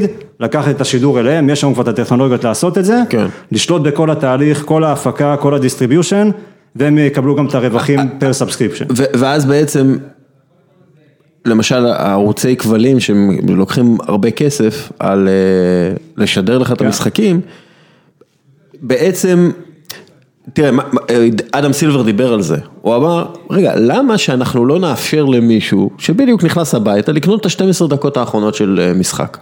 כאילו למה אנחנו צריכים... הם כבר עושים את זה. לא, את זה הם לא עושים, יש לך ליג פס, אבל זה לא... הם השתעשו עם הרעיון של הרבע האחרון, אני בטוח שזה מוטמע. כן, בוא, יאללה, שיקנה את הרבע האחרון. למה, אני לא רוצה לראות את כל הכדורגל, וואלה, יש לי נטפליקס, יש לי סדרה שאני רוצה לראות, אני רוצה להגיע ל10 דקות האחרונות, מה אני צריך לקנות את כל הערוץ? בשביל זה, אני אוהד קבוצה אחת, אני רוצה לראות קבוצה אחת. אז למה... אם נטפליקס מאפשרים לי לעשות את זה, ואמזון מאפשרים לי לעשות את זה, וכל החברות האלה מאפשרות לי לעשות את זה, אז למה שהערוץ הספורט, למה אני צריך לקנות תחרויות דארטס, אם אני רוצה לראות רק את 10 דקות האחרונות של הקבוצה שלי? כלומר, צריך... תוכן מתאים מותאם למשתמש. בדיוק, הכל מותאם עכשיו למשתמש. גם אנחנו מדברים עכשיו בתוכן שמותאם למשתמש, הרי אם אתה לא רוצה להאזין לנו, אתה פשוט לא מאזין לנו, אז אין שום בעיה. אם אתה רוצה להאזין לנו, אתה מגיע אלינו. אז אני לא מבין, אתה יודע, כולם, וזה מראה קצת על המיושנות של התעשייה הזאת, הם לא יכולים לחשוב מחוץ לקופסה הזאת. הם אומרים, טוב, אנחנו צריכים את הכסף שלנו מסקאי, או מערוץ הספורט, או מה שזה לא יהיה, אנחנו נעשה מכרז, ועושה, רגע, למה שאני בתור לקוח, אני רוצה לראות רק את המשחקים של הפועל כפר סבא, אני מוכן לשלם על זה 500 שקל בשנה של לעשות מנוי, בשביל לקבל את כל המנויים בפלאפון שלי, לראות את המשחק. ממנו מתי שאתה רוצה כן. גם. וזהו, למה, ואתם מקבלים את ה-500 שקל, זה לא עובר דרך מתווך ערוץ וכאלה. כן, ישירות. אז, ולמה פעם וופא, יכלת לקנות ב2.5 יורו את המשחקי ליגת האלופות. כן, נכון. ואז זה ירד, בגלל כנראה לחצים של ערוץ הספורט וכאלה. כן, אבל למה אני תלוי בהחלטה של ערוץ הספורט לשדר איזה משחק או ערוץ קיבוץ. כאילו יש להם 6 ערוצים, משדרים נגיד 4 משחקים. אני רוצה לראות את פרטיזן בלגרד נגד שכטר דונייצק, לא אכפת לי ברצלונה נפולי, אוקיי? אז למה אני לא יכול לעשות את זה? לא, העניין זה שצריך שהחבילה תהיה שאם אני כן חובב כדורגל, אוהד קבוצה, אבל בא לי כן לראות גולים, כמו כזה ערוץ קיבוץ או ערוץ היילייטס כזה, אז אתה יודע... שזה יהיה בערוצים. אוקיי, אבל אני חושב שבמובן הזה, אתה יודע, היה כשהתחילו לגבות כסף, הערוצים בשביל, תרצה להיות פרמייר ליג, תשלם 50 שקל, אז היה את הדיון הזה שהפרמייר ליג, ולא רק הם, אבל הם כדוגמה, צריכים לעשות גישה הפוכה, תנו לכולם את זה חינם, תנו את זה בסטרימינג, תעלו כמו שעושים ב-NBA, בפייסבוק, בטוויטר, אתם רוצים חשיפה גדולה, זה יגדיל את ערך השוק, אתם צריכים להפך, לתת את זה בחינם, בשביל שיהיה לכם יותר כסף מפרסומות, אז כן, אם אתה אוהד בעולם, אתה יודע, אתה יכול מנוי, דמי מנוי, אבל עדיין אני חושב שמה שאתה נותן בחינם, במשחק הגלובלי, במשחק ההמוני הזה של הכדורגל, אם אתה תקבל יותר, אין מה לעשות, אנחנו רואים את זה במונדיאל. אגב, אתה תמיד תצטרך שידור ברודקאסט, לא משנה למה, אתה תמיד תצטרך שידור ברודקאסט, אבל שוב, אנחנו חוזרים... אולי ב10 שנים הקרובות כן תצטרך, אחרי זה תוכל להתחמק. אני מדבר עדיין על השידורים, מספר המשחקים שיהיו שווים ברודקאסט, צריך להיות מאוד מצומצם, אוקיי? אז נגיד, אם יש לך... אני מקצין עכשיו, יש לך 10 מחזורים בליגה, כן? כן. 10 מחזורים בליגת הכדורגל הישראלית. וואלק, כל משחק בין מכבי חיפה למכבי תל אביב, זה משחק שאתה שם בערוץ 2 בפריים טיים, כי אנשים רוצים לראות את זה, ואתה יודע, אנשים שומעים, ואנשים שלא אוהבים כדורגל ישראלים רוצים לראות את זה, כי זה יכול להכריע. ואז, נגיד אתה אומר לערוץ 2, תקשיבו, אתם לא צריכים לשלם על זה, על התוכן הזה, אבל אנחנו מקבלים את ההכנסות, או חצי מההכנסות מהפרסומות. האם זה לא יכניס יותר כסף לכדורגל הישראלי? כן, אני חושב שכן, אבל זה גם תלוי במצב של הקבוצות, הכדורגל הישראלי... אתה יודע, הכל תלוי, הכל תלוי. שאנחנו אומרים את המילה כדורגל ישראלי, אתה יודע... אני מדבר על כדורגל. ב-20 השנים האחרונות, הכדורגל הישראלי, אני חושב שהתדמית נפגעה, והרייטינג ירד. זה לא פשוט, אבל הרעיון שלך הוא נכון. ואם אתה כן מנסה להביא את זה ליותר אנשים, אחרי זה המוצר שלך שווה יותר, יש לך יותר עוקבים, יש לך יותר עניין, יש לך יותר מפרסמים. המונדיאל משודר בערוצים פתוחים. נכון. המונדיאל האחרון היה הצלחה אדירה, סליחה, תמשיך. באנגליה קוראים שני דברים מעניינים עכשיו. קודם כל הפרמייר ליג, הם כבר איזה חצי שנה במרדף אחרי מנכ"ל חדש. כן. יותר מחצי שנה. במקום ריצ'רד סקאדמור. כן, וכל המרדף הזה שלהם מחפשים מישהו מתחום המדיה והדיגיטל. כן. וכל פעם גם שהם הצליחו למנות מישהו, הייתה איזה מישהי, לא? כן, היא ברחה אחרי איזה שבוע לדעתי, מינו עוד מישהו מהגרדיאן, גם הוא עזב, ועכשיו בגלל מחוסר ברירה, הם מינו את מי שהיה משנה לסקאדמור, אבל כל המרדף הזה שלהם אחרי מישהו מהדיגיטל, זה הולך לכיוון הזה של, אוקיי, הפרמייר ליג הוא כנראה חזק מדי, והוא יכול להחליט שיום אחד אני לא צריך את סקאי וביטי, סקאי וביטי צריכים אותנו, את הצרכן, כדי שתשתמש באינטרנט שלהם, בקו טלפון ובשירותים אחרים, והדרך שלהם לפתות אותך זה דרך החבילת ספורט. כן. אז במקביל, רק עוד נקודה על סקאי ספורטס, העונה הם פתחו את כל ההיילייטס של הפרמייר ליג, הם מעלים אותם קבוע, אחרי שמסתיים מחזור, נגיד המחזור של יום שבת, הם מעלים אותם ביוטיוב 5:15 בשעון אנגליה, היה להם פתוח ברירה, לכל העולם. כי בליגות האחרות כבר עשו את זה. פעם זה היה רק לאנגליה פתוח, עכשיו זה כבר אין את המגבלה הגיאוגרפית, ויש להם נתוני צפייה מטורפים, 1,000,000+ על המשחקים הגדולים של היילייטס. כן, אבל זה אגב, הם לא מובילים פה שום מגמה, הם פשוט הולכים בעקבות, כי באיטליה כבר עושים את זה, כל משחק אחרי שהוא נגמר, אתה יכול לראות אותו ביוטיוב תקציר, זה כיף גדול, וככה צריך, אתה יודע, אני לא אוהב, אחד הדברים שאני הכי שונא זה לפתוח יוטיוב, שאתה חושב שתראה וידאו, ואתה לא יכול מטעמי לוקיישן. טוב, שנייה. פעילות בינלאומית היא אתגר עצום עבור כל חברה, במיוחד עם מערך שירות. היום הפתרון המקובל זה להגיע להודו, כי שם יש היצע של כוח אדם זול, מיומן ומוכשר. העניין הוא שהודו לא מקום פשוט לעסקים, ולכן כל חברה וארגון צריכים מישהו שמכיר את השטח בצורה הטובה ביותר, כדי להימנע מטעויות יקרות. לשכת המסחר הודו ישראל פותרת את הבעיות על ידי גיוס והעסקת עובדים הודים עבור חברות ישראליות. הלשכה היא מעין פדה ולוורדה כזה בקבוצה, מישהו שדואג לך להכל, משכורות, תלושי שכר, משרד עליו, צאו להתקפה. ותיקולים.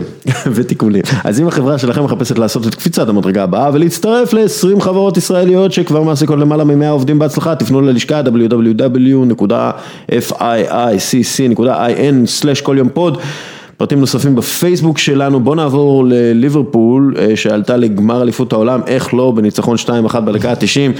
של מחליף. בישול של ארנולד לפרמינו. ראשון אחרי 16 משחקים לפרמינו. כן, ובישול מספר 20 לטרנט אלכסנדר ארנולד ב-2019, מעל דה בריינה, שזה יכול להפתיע, לאור הפתיחה המעולה של דה בריינה. ג'יימי אמר, ארנולד זה דה בריינה במגן ימני. יפה. TAA. אבל הקלופ צריך להתפטר בעקבות ההפסד המשפיל בגביע הליגה. ניל קריצ'לי. אגב, אפרופו השטות הזאת, כאילו... זה עומס המשחקים מתומצת לבול. אנחנו מדברים הרבה, אתה יודע, על הורדת המשחקים בשביל להפוך את זה ליותר עסקי ומשתלם, אבל קודם כל בואו נוריד את המשחקים בשביל ששחקנים לא ייפצעו לנו על ימין ועל שמאל, ולא יהיה מצב של משחק בלילה אחד ואז בלילה אחר עוד משחק עבור אותה קבוצה. ועכשיו כי לליברפול הבוגרת כביכול יש פציעות, אז הטיסו עוד 3 שחקנים ששיחקו במשחק הזה נגד אסטון וילה כדי להצטרף למשחקים בקטר. כן, תשמעו, העניין הזה שגביע הליגה זה מפעל שאנחנו אומרים צריך לבטל אותו כבר בגרמניה, בצרפת מבטלים, במקומות אחרים כבר ביטלו, צרפת זה עונה האחרונה של גביע הליגה, אנגליה אני מקווה תלך אחריהם, אנגלים שמרנים קצת לוקח להם זמן, אז לפחות ביטלו את המשחק החוזר, והערכה וזה הולכים ישר לפנדלים, אבל כן, זה חלק מהעומס, ואני חושב ש... אתה יודע, לגבי ליברפול, מה שקרה להם, חבל, זה לא עושה טוב לכדורגל, אני חושב שאתה יודע, שמעלים הרכב שני ומראים שני, זה לא באמת ליברפול, זה לא, אף אחד לא רואה את זה בצורה רצינית, זה לא עושה כבוד למפעל שהן משחקות בו, בעיקר, וזה העניין. שאלה, ליברפול ככל הנראה תחתים את טקומי מינאמינו, היפנים, באמת, אחלה שם, מכנים אותו ניימר היפני, אבל לפי כל הבדיקות, הוא לא, לפי גם מה שאני ראיתי, הוא לא קשור לניימר. אין לו קשר. אולי תסרוק את דומה. הוא לא נראה כמו, למגרש, הוא לא משחק כמו ניימר, הוא משחק יותר כמו, הוא יותר מפרמינו. אז השאלה שלי, קודם כל יש קטע, יורגן קלופ חותם על חוזה חדש, ובאתלטיק, אורנסטיין, הם פשוט גדולים באתלטיק האלה, הם מדווחים שהם ליברפול, FSG הבעלים, רוצים לזכות בשתי אליפויות, העונה ובעונה הבאה, ואז הם להתחיל איזשהו תהליך הצהרה של הסגל, והם החתימו את יורגן קלופ כשהוא יודע את זה, עד 2024, הוא וג'ף גורדון הבעלים של FSG, אחד מהבעלים של FSG, הם בקשר מאוד טוב, מי עוד חותם באותו יום על חוזה עד 2024? סטיבן ג'רארד בגלאזגו ריינג'רס, כלומר כבר עכשיו מדברים על זה שיש להם מה שנקרא מחליף מוכן ליורגן קלופ שמתבשל בגלאזגו יגיע מעניין אם לייפציג וזלצבורג היו עושות אותו מהלך איך הם מגיבים, אתה יודע. לא, אבל באמת זה לא, כי התחושה, אתה אמרת, זה היה בהפרש של שעה וחצי, אני חושב. וגם ג'יימס מילנר חוזה באותו יום. לא, אבל צריך לדעת שג'רארד וקלופ במערכת יחסים טובה, והם מדברים אחד עם השני וכו'. ואגב, לגיטימי לגמרי, ומילה טובה על סטיבן ג'רארד, כי כולם מדברים על קלופ. ג'רארד לוקח את ריינג'רס ומצליח לשקם את המועדון הזה בתנאים לא קלים. עם הרבה ריג'קטים מליברפול. עם הרבה ריג'קטים, נכון, הוא מנצל את הקשרים שלו, שזה הדבר שהיית מצפה, מביא שחקנים מאנגליה ומצליח להביא את ריינג'רס לא רק לנוקאוט של הליגה האירופית, זאת אומרת לשחק בפברואר באירופה, מה שהם לא עשו כבר לא מעט שנים, שם אותם, רואים בלבן של העיניים את סלטיק. עכשיו, אתה יודע מה הסכנה הכי גדולה של קבוצות ששולטות בליגה שלהן? השעמום. הם קצת מורידות רמה כשיש תחרות. אז אולי ליברפול צריכה לעשות את זה, להתחיל להוריד רמה. חכה, קודם שיקחו אליפות. אני אזכיר לך שהם עוד לא לקחו אליפות. כן, התפקיד של תקומי, מה הוא יהיה? הוא בכלל לשחק הרבה? או מה אנחנו חושבים? תראה, אומרים שהבחורה שלו יכולה להיות כבר ב5 בינואר, משחק גביע דרבי נגד אברטון. תקומי מינמינו, בוא לא נשכח את הדבר הכי חשוב לגביו, וזה העובדה שהוא עולה רק 7.5 מיליון. כן, בליברפול מעריכים אותו ב-25 מיליון לירות סטרלינג לפחות. כן, ואתה חושב שזה שהוא יפני עם כל השוק שהוא פותח להם. כן, ליברפול תשמח יותר אולי לשחק ב2 בצהריים עכשיו. כן. אבל אני חושב שבגדול זה גם מסתכלים קדימה, תראו לא ילד מן המינו, 25 אני חושב, 24-25, אבל הוא כן שחקן מאוד דינמי, מאוד חכם, הוא הצטיין בשני משחקים מול ליברפול, שזה תמיד עוזר כמובן, ואני חושב שהתנועה שלו, החוכמה שלו, מאוד מבטיחות, יחד עם זאת אני חייב להגיד לך שהוא עושה באמת הכל, הוא מהשחקני התקפה המודרניים שעושים הגנה לא פחות טוב מהתקפה. גם מתחנך בלייפציג שזה סגנון דומה לליברפול. כן, קוראים להם מיני ליברפול. כן, החשש שלי לגבי מינימינו זה העניין הפיזי, שאני כן חושב שהוא לא שחקן הכי חזק, הוא יש לו זריזות, כן, בתבנית משחק של זלצבורג זה עובד טוב, כי כולם בתנועה ושחקנים שמתאימים, מבחן לא גדול להתאקלם בפרמייר ליג, אבל הפוטנציאל בשוק, בטח ביחס לסיכון, אין פה סיכון, כי המחיר שלו הוא מצחיק, ושים לב לזה, גם אנדי רוברטסון עלה להם גרושים, זאת אומרת, זה עוד משהו שצריך להגיד על ליברפול, שאתה מדבר על מינימינו, בליברפול הנוכחית הגדולה, אלופת אירופה, בדרך כלל אליפות פרמייר ליג, יש לך שחקנים של ליברפול הביאו שהם ירדו ליגה, ויינלדום, שקירי, רוברטסון, 3 שחקנים שירדו עם הקבוצות השונות שלהם ליגות, ליברפול זיהו את ההזדמנות ולקחו אותם. עכשיו, מילה אחרונה פה לגבי זלצבורג חייבת להתעדכן שאנחנו נמצאים ב-2020 תכף, ואי אפשר להביא שחקנים כמו הלנד ומינמינו ואחרים ולשים עליהם סעיף שחרור של 10, 15, 20, כי הם יוצאים פריירים. אבל זה נכון, אבל כשאתה יודע שהולנד חותם בלייפציג, סליחה, לא, פרוידני, אם הוא מגיע לדורטמונד, לא, אבל אם הוא מגיע לזלצבורג, הוא אומר, רגע, אני לא רוצה שהם ישימו עליי 70 מיליון יורו, כי אף אחד לא ישלם עליי 70 מיליון יורו, אז הוא דורש סעיף שחרור סביר, וזה הגיוני מאוד, וזה הגיוני מאוד. אבל צריך להתאים את זה לימינו, בגלל הכוח שוק היום. אבל מה זה לימינו? לימינו זה אומר שאם דורטמונד מוכרת שחקנים ב-120, היא יכולה להביא אותו ב-40, היא גם הביאה בקיץ שחקנים פחות טובים ממנו ב-30. ניקו שולצים. ניימר היפני לא היה מגיע לליברפול עם הסעיף שחרור שלו היה 30 מיליון יורו. והוא לא רוצה שיהיה לו את המחסום הזה. אגב, רק מילה אחרונה, זלצבורג מעריכה חוזים לשחקנים, בעקבות זה, השני הזימבבואים, פאצון דקה ומואפו, מעריכים חוזים, ועם סעיפי שחרור טובים יותר תמשיך. נקודה קצרה על העברות שחקנים, זה איזושהי רגולציה שאמורה להיכנס, אם אני לא טועה, מהקיץ הקרוב, אם לא אז מהעונה הבאה, זה שהולכים להכניס ששחקנים יוכלו לקבל עכשיו אחוז מסכום העברה שלהם כחלק מעסקה שתיסגר. עד היום הם לא יכולים לקבל את זה. תמיד הם יכולים לקבל אחוז מהשכר, או הסוכן מקבל אחוז מהשכר. כל דמי העברה, דמי חתימה. עכשיו שחקנים יכולו לקבל אחוז מסכום העברה לכיס שלהם. זה ישנה קצת את הדינמיקות בשוק העברות. כן. זה יעודד שחקנים אולי לייצג את עצמם, יש כמה כאלה כמו מילן שקריניאר באינטר ואחרים. לא הרבה אבל. קצת על השוק היפני. הוא שוק כדורגל, אתה יודע שאנחנו קצת שוכחים אותו הרבה פעמים בגלל שיש את סין וקטר וכאלה, אבל זה שוק כדורגל ענק, הספונסר של יפן, אתה יודע, ולליברפול הם עכשיו בונים על זה שיהיה להם יותר ספונסרים מיפנים. CY Games. שוק מעניין, מבחינת כדורגל מהצד הטכני, זה שוק שהוכיח את עצמו, גם בנבחרות נשים, גם בנבחרות גברים, שחקנים יפנים זה כבר מוצר מוכח. מבחינת חסויות, אנחנו לא רואים יותר מדי חסויות של חברות יפניות, נכון, יש לך את ברצלונה ורקוטן, אבל אנחנו לא רואים באמת עדיין כניסה משמעותית של הרבה מותגים או חברות על יפניות לתוך הכדורגל האירופי, אולי זה ישתנה עכשיו. ליברפול זה יעד שעוד לא חקר. רגע, אבל שנייה, בנקודה הזו, אתה יכול להסביר? במה הם כן משקיעים ולמה לא בכדורגל? תראה, אני אהיה כן איזה שוק שאני לא מכיר אותו יותר מדי, צריך ללמוד את זה, אבל בייסבול זה שוק מאוד חזק שם מקומית, ולמה הם לא השקיעו עדיין, זה אנחנו צריכים לראות. אוקיי, בסדר, בואו נעבור שנייה למשחקים שיהיו בשבת ובסוף השבוע. אברטון ארסנל, משחק שלא אמור להיות המשחק המרכזי, אבל מאוד יכול להיות שזה משחק שביציע של אברטון יישב קרלו אנצ'לוטי ויראה את הקבוצה העתידית שלו. וזלטן איברהימוביץ'. וביציע של ארסנל יישב מיקאל ארטטה, שככל הנראה, זה לא סגור לחלוטין, זה עדיין לא רשמי לחלוטין, מיקאל ארטטה מגיע לארסנל, אז נתחיל עם מיקאל ארטטה. מדברים על זה שלמיקאל ארטטה אין בכלל ניסיון באימון בוגרים, זה לא לגמרי מדויק, כי הוא כן היה מאמן של מנצ'סטר סיטי במשחק אחד נגד ארסנל, והוא מנצח אותו 2-1, זה היה בעונה הראשונה של פפ גוארדיולה, מאוד מעריכים אותו בתוך התעשייה. אגב, גם פפ גוארדיולה שאימן את ברצלונה, כנצח ראשון, לא היה לו ניסיון.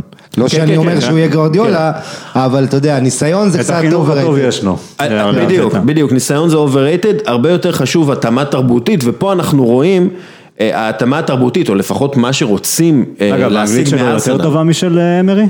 כן, הוא שיחק. הוא דובר, ארטטה דובר אנגלית, ספרדית מן הסתם, צרפתית, פורטוגזית, קטלונית, כן, קטלונית, אבל זה לא זה, פורטוגזית ואיטלקית אפילו ברמה סבירה, כלומר הוא יודע לתקשר בכמה שפות, ובמנצ'סטר סיטי משבחים אותו בעיקר על יכולת התקשורת שלו עם השחקנים הצעירים, והיכולת שלו לשפר את השחקנים ברמת המיקרו. פפ גוארדיולה נותן קרדיט מאוד גדול לארטטה על הפריחה של סטרלינג ועל הפריחה של גבריאל ג'זוס ודברים כאלה. מה אתה חושב? תראה, קודם כל קצת לגבי ארטטה, שאנחנו מדברים פה על מישהו שמאוד מוערך, זאת אומרת, הקרדיט במנצ'סטר סיטי הולך לפפ גוארדיולה, אבל כל מי שרואה שם לב כמה פפ מעריך אותו, את ארטטה נותן לו, אתה יודע, גם תוך כדי משחק אתה רואה את ארטטה לפעמים, מתייעץ איתו, הולך אליו אחרי גולים, אומר לו אתה אמרת, אתה ראית, הוא קיבל הרבה קרדיט ארטטה על גולים שהוא הביא אותם מהאימונים, ממהלכים שהוא זיהה, דברים שהוא ראה בעין שלו, זאת אומרת יש לו טביעת עין טובה, אבל יש הבדל מאוד גדול בין להיות עוזר של מישהו שיש לך אפס אחריות ואתה רק יכול לקבל מחמאות כאלה, ופפ גוארדיולה במובן הזה הכי מפרגן שיש, בניגוד למאמנים אחרים שאולי היו חוששים מספר 2 שלהם שיצמח. אז כן, אז ארטטה יש את העניין שאין לו ניסיון מול העניין של, אני כן חושב שארסנל צריכה מישהו צעיר שיבוא לבנות משהו. עכשיו זה לא משנה המאמן שיהיה לארסנל, הסגל השחקנים הנוכחי לא מספיק טוב, אף מאמן לא יצליח איתו. ההגנה, הקישור, אתה צריך, אם מאמן בא אתה צריך לבנות איתו קדימה, להסתכל קדימה, ולא פחות חשוב, ארטטה זה מרשימת קניות שהוא בא לקיץ הקרוב, לא פחות חשוב מאלה שקונה זה מישהו רוצה גם להיפטר מהם, כי זה גם חשוב מי אתה משאיר ומי לא, ואתה יודע, הוא מונה מאמן בסקי נוסף כמו אמרי, אבל הוא שיחק בארסנל, הוא מכיר את התרבות המקום. הוא יודע לדבר אנגלית. נכון, הוא יודע אנגלית. יותר מזה, אני אגיד לך משהו. יהיה לו גם חסד מאוהדים, יהיה לו זמן התאקלמות גם, יהיה לו שקט. כן. ואינטליגנטי מאוד, הוא מזכיר קצת את שבי אלונסו במובן, באישיות. הם חברים טובים, הם חברים מהילדות. מעניין קטע, אתה יודע, מיקל ארטטה הגיע לארסנל כשחקן אחרי התבוסה הנוראית, 8-2 למנצ'סטר יונייטד, ונותנים לו המון קרדיט על זה שהוא בעצם הרגיע את כל המערכת. פר מרטסאקר עבד בקישור, בהגנה, והוא עבד בקישור, בעצם היה פר מרטסאקר של הקישור, והקבוצה עכשיו שאנחנו משווים את זה למצב עכשיו, אז אנחנו מבינים כמה הקבוצה הזאת הייתה הישגית וטובה יחסית לארסנל כיום.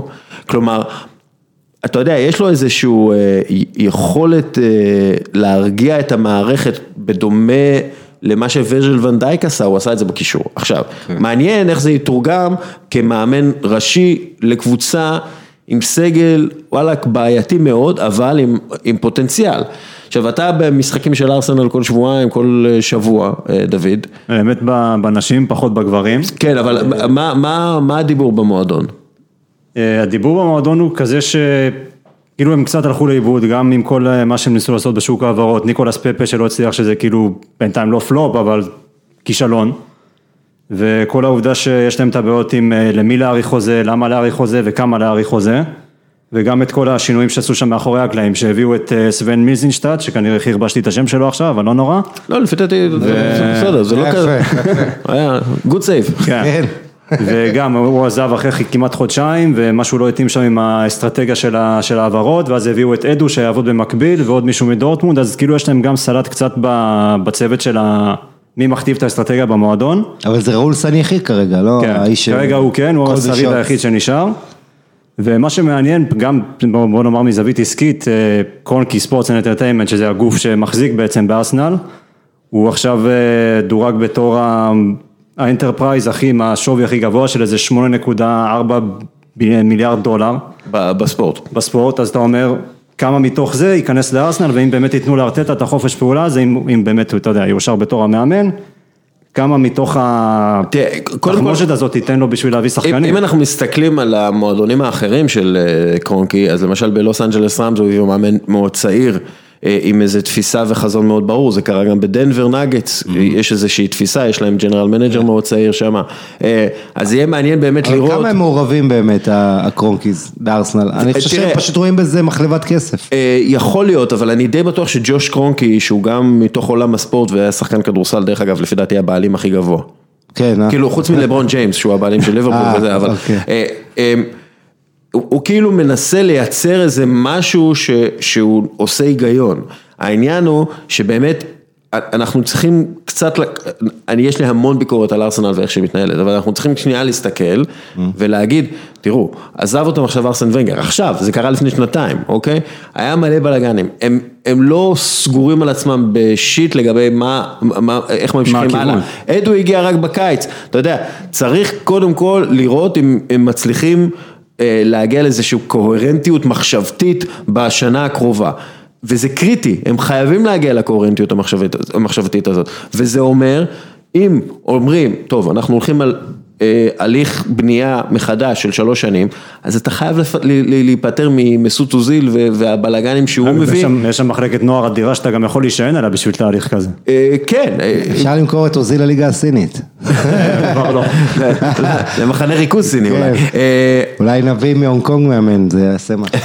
אבל כן, תשמע, אני חושב שארסנל, איך אתה נפטר משחקנים ותיקים, איך אתה מייצר הגנה מההריסות האלה שיש לך סוקרטיס וצ'יימברס, אני לא מבין איך יש לנו מרכז הגנה כל כך גרוע למועדון כזה, וברצינות אני אומר לך, הסגל, כמו שאני רואה את זה עם הבעיות קישור והגנה, ארסנל קבוצת מרכז טבלה, אני לא רואה אותם יותר ממקום 8-9.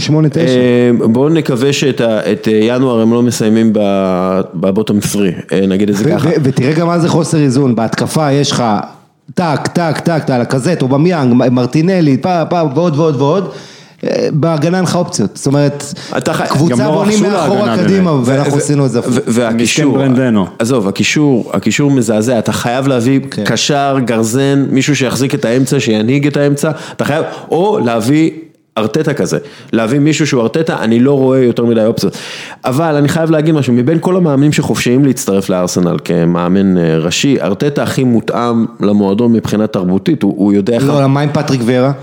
לא. אני חושב שארטטה... פטריק ויארה, הקפטן שלך לא תרבות מועדון, הוא לא מאמן טוב, פטריק ויארה. אין לי בעיה שתגיד שהוא לא טוב, אבל... לא, אז אני אומר... אתה לא יכול להגיד שהוא לא מתאים לארסנל, בראייה תרבותית. אני לא מדבר אני מדבר על ההתאמה. גם התאמה תרבותית וגם התאמה מקצועית. מקצועית אין בעיה. אני מדבר מכל המאמנים החופשיים שהיו יכולים, ארטטה הוא גם הכי מותאם למועדון, מבחינה מקצועית ומבחינה תרבותית, הוא גם יודע איך המועדון רוצה לשחק, הוא גם יודע איך לגרום למועדון לשחק ככה, הוא יודע מה האוהדים רוצים, הוא מכיר חלק גדול מהאנשים בתוך הצוותים המקצועיים של המועדון ובקבוצה הבוגרת ובאקדמיה ובהנהלה, אוקיי? ארטטה היה קפטן, אני זוכר אותו גם קפטן. כן, הוא היה גם קפטן, והפילוסופיה שלו ברורה מאוד, כלומר, הוא מגיע עם פילוסופיה מאוד ברורה, ומגיל צעיר הוא מדבר על הפילוסופיה הזאת, והוא גדל בברצלונה, אנחנו צריכים לזכור. איש אינטליגנטי, אז אני מרשה לעצמי להיות טיפה אופטימי, למרות שאחרי המשחק נגד מנצ'סטר סיטי באמת הייתי בדיכאון. בוא נעבור לאברטון, אנצ'לוטי. דיברנו על זה שאנחנו רוצים שהוא יהיה בוונקובר כבר, אבל אתה יודע מה, ודיברנו על זה שאני הייתי רוצה לראות את דנקן פרגוסון כמאמן שם, כי הוא מותאם יותר תרבותית וכו'. אבל אם יש מאמן שכן יכול להתאים את עצמו תרבותית, אתה יודע, לחום הליברפולי הסקאוזרי באברטון, וזה באמת מועדון מאוד חם ומאוד משפחתי ומאוד תורם, יהיה מעניין מאוד לראות את אנצ'לוטי, אלוף אירופה לשעבר, באברטון, ואתה יודע מה, זה כשאני מסתכל על זה קצת מרחוק יותר, נגיד עוד 2-3, מאוד יכול להיות שזה מינוי שגם אם הוא לא יצליח לשדרג את אברטון מבחינה מקצועית, באברטון יגידו בוא זה... נתן להם שקט. הבאנו בן אדם כזה. נתנו שקט, הבאנו בן אדם כזה, הוא יעזור לנו א' ב' ג' ד'. כן, כי אתה מביא מאמן כמו אנצ'לוטי, הדבר הראשון שאתה מרוויח, זה הופך את המועדון לאטרקציה להביא שחקנים. מי לא רוצה לשחק תחת אנצ'לוטי? מאמן שלא רק לקח 3 פעמים גביע אירופה וההישגים שלו, אפשר בליגות הצליח קצת פחות, אבל לא רק ההצלחות שלו, כמו גם כמה אוהבים אותו, לשחק תחתיו, וכל מי שהיה איתו אומר עליו מילים טובות. באברטון יש את מויז קין, בואו לא נשכח אותו, החלוץ האיטלקי שעובר תקופה מסויטת ורק דיברו על זה שהוא יחזור לאיטליה, בולוניה הייתה מועמדת הבחירה לקלוט אותו, פתאום מגיע אנצ'לוטי, אז יכול להיות שהוא כן ישלב את האיטלקי ששחק שם.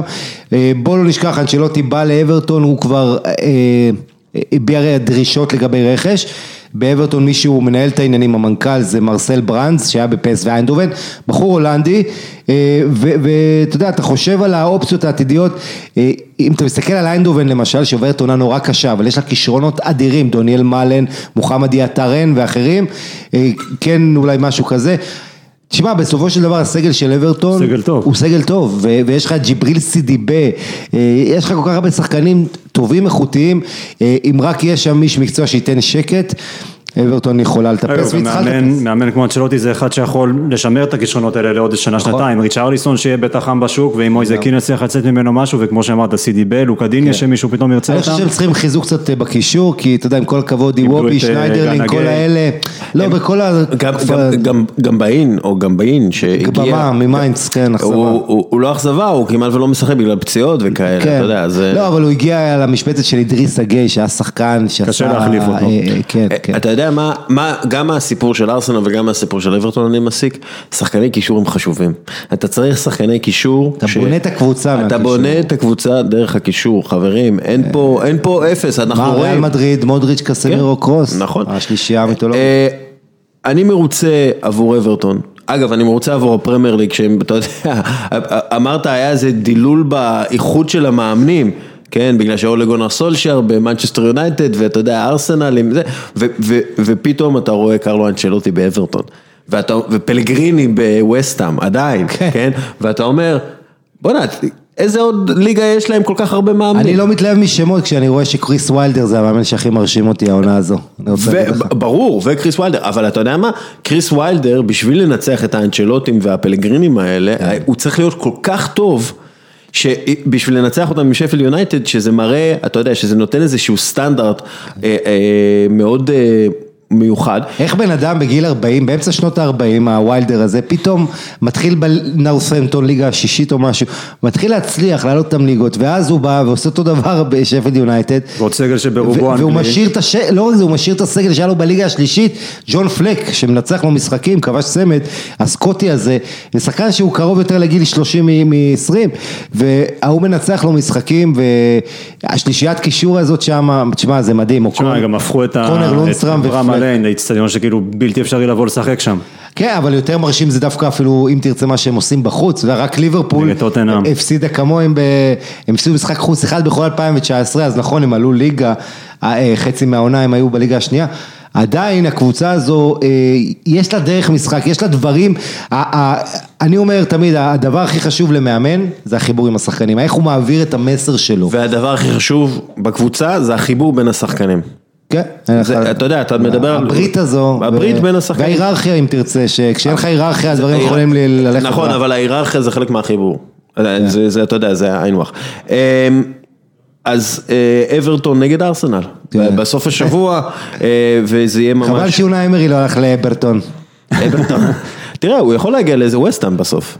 הוא יכול להגיע, אתה יודע, הוא לא רוצה, מה שקראתי ושמעתי בספרד, שאתה יודע, הוא פגוע, הוא לא רוצה עכשיו לרדת במעמד, הוא כן אולי יחכה לאיזה קבוצה ספרדית, סביליה ולנסיה באלה, נראה, מונצ'י חברו עדיין בסביליה, אוקיי, טוטנהאם צ'לסי זה המשחק, יש את מנצ'סטר סיטי לסטר, שזה משחק מאוד חשוב, אבל טוטנהאם צ'לסי זה משחק שאולי יכריע יותר את המאבק על הטופ 4, שזה מוריניו הגיע לטוטנהאם גמורה, היא הייתה גמורה, והנה אחרי כמה ניצחונות הם במרחק 3 נקודות בלבד מהטופ 4, ובמקביל פתאום יש לחץ על צ'לסי שלא היה בתחילת העונה, כי פתאום אפשר לקנות שחקנים בינואר, ופתאום הפרויקט נוער החמוד הזה שאמרו טוב למפרד יגיע מקום שישי שמיני, אנחנו העיקר שהילדים משחקו, פתאום הוא צריך להיכנס לבונקר על המקום הרביעי הזה ולהילחם על המקום הרביעי הזה, וזה משחק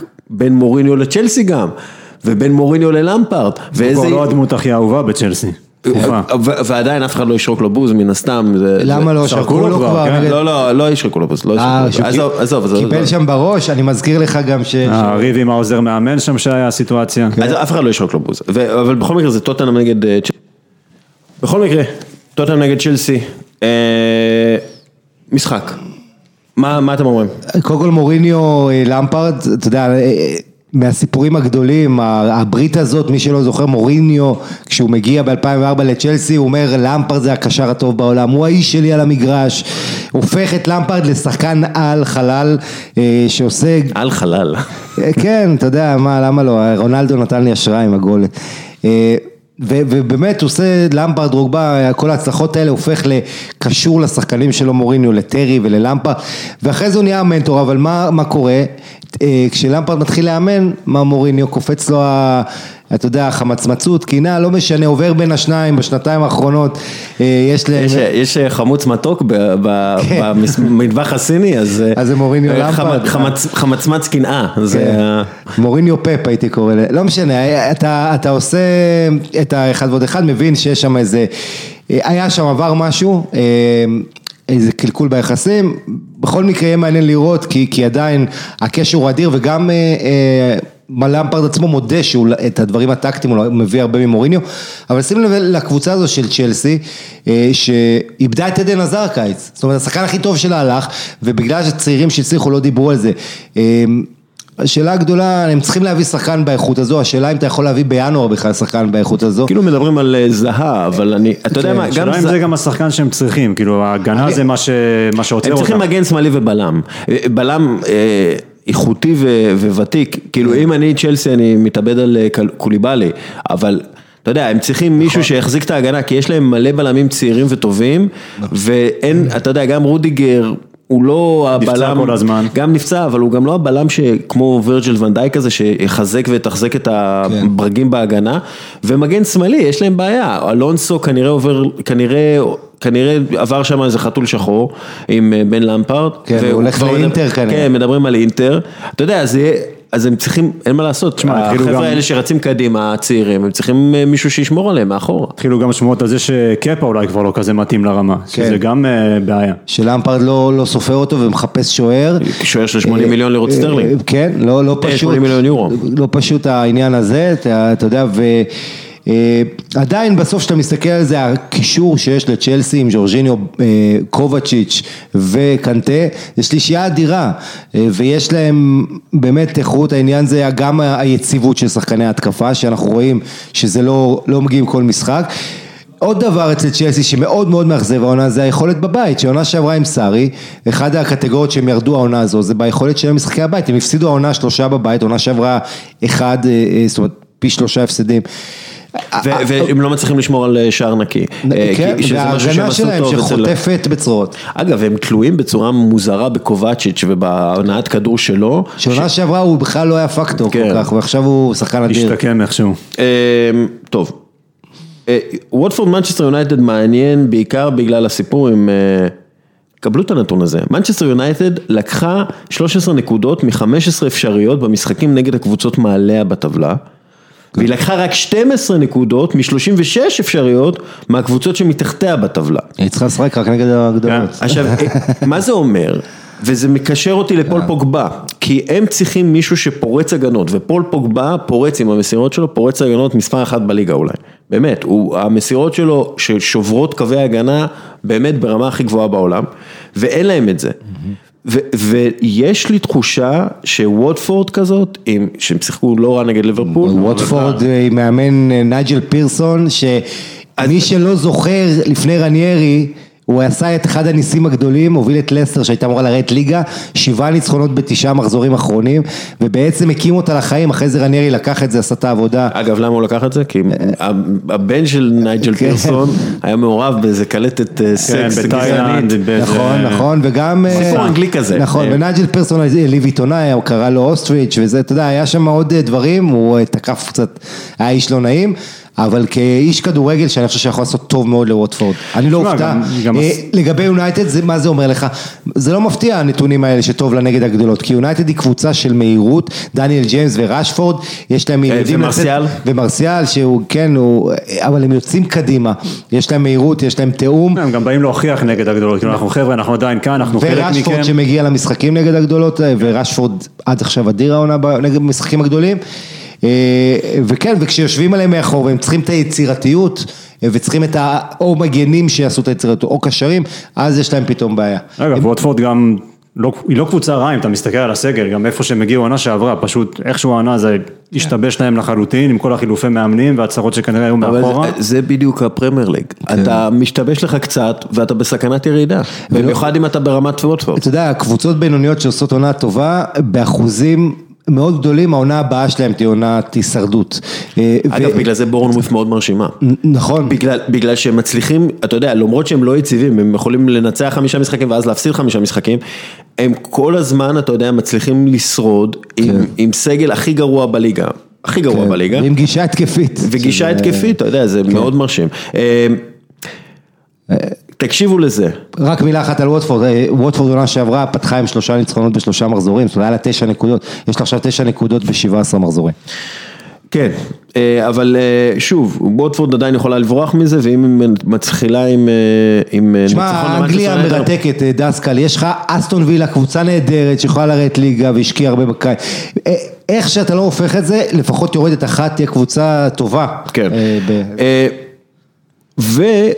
השבוע מתפרסם בבלוג די חשוב בנורווגיה, שאולה גונר סולשייר מנהל יותר מ6 מיליון לירות סטרלינג בחברת ניהול בלוקסמבורג, ועוד כמה מיליונים הועברו לאיזה מקלט מס.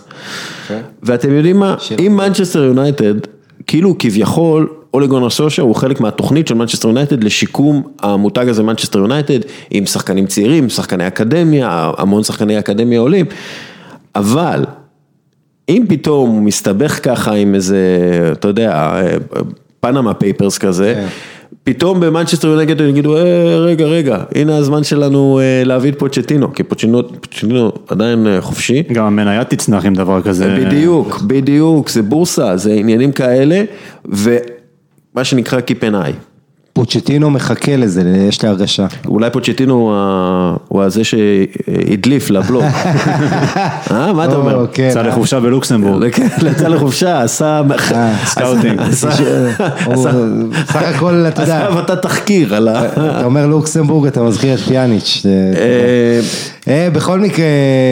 כן, מעניין, כל מה שקורה מחוץ למגרש. ואנחנו חייבים לדבר על המשחק הגדול, מנצ'סטר סיטי נגד לסטר סיטי. מי קבוצה יותר טובה? מנצ'סטר סיטי, לסטר סיטי? כי אני חושב שלסטר סיטי קצת פאנצ'ינג above their weight, קצת... זה לא אברטון סיטי עכשיו? לא, זה מנצ'סטר סיטי. וואלה, זה שבת. כן, זה בשבת. וואלה, טוב שאתה אומר לי. אבל מנצ'סטר סיטי... אם הם רוצים, הם פשוט מפרקים קבוצות. אבל אצל מנצ'סטר סיטי, המפתח לכל משחק זה הגול הראשון. וכשהם באים לאמירייטס ועושים גול ראשון דקה שנייה שלישית, אז ארסנל, שהיא גם לא דוגמה לכלום, היא פותחת את המשחק, יכולת לצאת קדימה. כשסיטי כובש את הגול הראשון, כמו שקרה לה גם משחק לפני זה באירופה, כשהם מצליחים איכשהו להגיע ליתרון, אין בעיה. אז יש להם את השטחים, הם תוכנים את היריבה, משחקים בחופשיות והכל יפה. בניגוד לליברפול, כשצריך להראות אופי, כשהם חוטפים, צריך לחזור, הרוח שלהם יותר מוטלת בספק, הם יותר נוטים להישבר, ראינו את זה בלא מעט משחקים, יש להם בעיה עונה, אני חושב שההגנה של מנצ'סטר סיטי, עם כל מה שקרה, עם ההתעקשות לשחק עם קשר שם אחרי הפציעה של הפורט, גם פגעה בפפ, בכלל ההגנה שלה זה לא רק המרכז הגנה, אתה יודע, יש גם בעיות עם המגנים בסיטי, בסך הכל, לסטר קבוצה היא מדהימה, כי אתה יודע, לא ציפו ממנה, ושהם היו בליגת אלופות לפני 3 שנים, אמרנו, הם בטח לא יחזרו לשם, והנה הם חוזרים כבר עונה הבאה. אבל לסטר בהרבה מובנים, קבוצה הרבה יותר מאוזנת, ובנויה נכון יותר מרוב הקבוצות. לסטר יש ג'יימי ורדי, שזה שחקן שלא מקבל מספיק קרדיט. אבל אני לא מדבר על ג'יימי ורדי בהכרח, אגב, הוא צריך לקבל קרדיט, אני מדבר על קשרים, כי למה מדיסון יכול לצאת החוצה, ואתה יודע, לייצר... יש לדעת NDD, בדיוק, יש לו את NDD, ויש לו את טילמנס, וזה ואז גם פררה וצ'ילו יכולים לעלות. דניס פרט עושה התקדמות יפה גם. נכון, וורדי עובד טוב, לא משנה עם מי תשים אותו, הוא תמיד ימצא את הכימיה, וההגנה הם מאוזנת, אתה יודע, אבנס, הוא לא איזה בלם שאתה אומר וואי, אבל הוא פשוט עובד טוב עם סוניצ'ו. שסוניצ'ו זה שחקן מהיר ועוד שחקן הגנה טורקי מהיר. כאילו מי זוכר את מגווייר? שני מגנים יותר טובים, יש לסטר יתרון בעמדות המגנים, צ'ילואל ופררה. אגב, דיבר על סיטי שרוצה את בן צ'ילואל בקיץ, לא הביאו אותו, ואתה חושב על המגנים, זה מטורף לחשוב, ללסטר יש יתרון במגנים, אולי יתרון במרכז שדה, כמו שאתה אומר, גם אגב הספסל לא רע, היוסף פרז, ינאצ'ו מתחלפים, יש שם כלים, למה אני רוצה להגיד מילה על ג'יימי ורדי? כי כולם מדברים על 16 גולים, כמה הוא כובש, גיל 32, תקשיבו, מי שרואה את המשחקים של לסטר, כל גול של ורדי זה אחרי 30 מטר שהוא דופק ספרינט, הוא לא מפסיק לרוץ, הוא לא מפסיק ללחוץ, הוא עובד הכי קשה על המגרש, האיש הזה הוא מופת, וזה פשוט כיף לראות שחקן שעובד כל כך קשה וקוצר את הפירות. אגב, מילה אחרונה על לסטר סיטי, גם קולו טורי בצוות האימון שם עם ברנדן רוג'רס, והיה לא מזמן כתבה באנגליה שקולו טורי נותן שם טון מאוד חזק, גם מבחינה מנטלית, מסביר להם איך לראות משחקים, מבחינה הגנתית, וגם פשוט הוא מתבשם, כאילו צופים שהוא יהיה אחד המאמנים היותר בכירים באנגליה בשנים הבאות. יאללה, להביא אותו לארסנל שיהיה עוזר של ארטטה. מכיר את המועדון. אפרופו DNA של מועדון, הלוואי יש לו אותה מהירות מחשבה, שאתה יודע, הייתה לו, היה אחד השחקנים המהירים. אבל אגב, למה הוא עבד טוב ליד סול קמבל? כי סול קמבל היה יותר כבד כזה, יותר, אתה יודע, יותר מסתכל, יותר מגדל, והוא היה... הביקורת על קולו טורי היה בעצם בגלל האתלטיות שלו הוא מרשה לעצמו לטעות במיקום, כי הוא סומך על זה שהוא יתקן את הטעויות עם הספרינטים, וזה מה שקרה איתו. כן, אגב, הרצף הכי ארוך בתולדות האנגליה של משחקים ללא הפסד, זה של ארסנל. כן, בליגת האלופות גם יש לך את האי ספיגה ב-2006, ארסנל הגיע שם. וליברפול מתקרבת, אבל היא לא קרובה אפילו, כאילו אנחנו מדברים על 34-35 משחקים ללא הפסד בליגה, ולארסנל היו 49-50, אז אתה יודע, פרה, כן, יאללה, נעבור שנייה אגב, ליברפול עוד מעט מול וולפס, בקריסמס, משחק קשה, אולי בבית. בסוף החודש. אנחנו נדבר על זה. גרמניה, ג'יידון סנצ'ו, קבלו את הנתונים האלה. 78 משחקים בדורטמונד, 26 שערים, 36 בישולים. 62 שערים ובישולים ב-78 משחקים, הוא עדיין לא בן 20.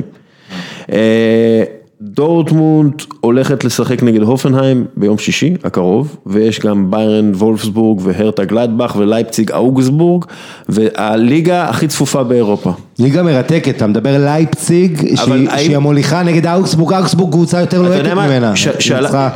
שאלתי אתמול, היה פוד כדורסל, שאלתי אם, אתה יודע, ה-NBA נראה על ספידים, בגלל החוקים החדשים ובגלל הקליעות משלוש וכאלה, זה נראה לנו קצת זול, השערים והסלים שם.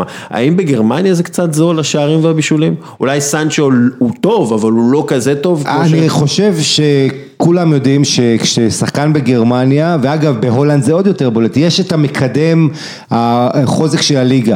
לשחקני התקפה זה נהדר להגיע לבונדסליגה, אגב גם לשחקני הגנה בשביל להתפתח ברמה האישית, אבל זו ליגה שמה לעשות, יש בה הרבה גולים, יש בה 3.3 גולים למשחק. מחזור אמצע שבוע בבונדסליגה, חברים, היה 31 שערים, זה 3.5 מוצא למשחק, וזה מחזור אמצע שבוע בדצמבר, שאנחנו רואים כמה עייפות, 0-0 בקלאסיקו, אמרו להיות לך פחות גולים. בגרמניה יש הרבה שערים גם בגלל האוריינטציה התקפית, טעויות הגנה לפעמים. אני מחזיר אותנו לתחילת הדיבור שלנו, כשיש לך כל כך הרבה משחקים, השחקנים הכי טובים שלך מגיעים אליהם עייפים.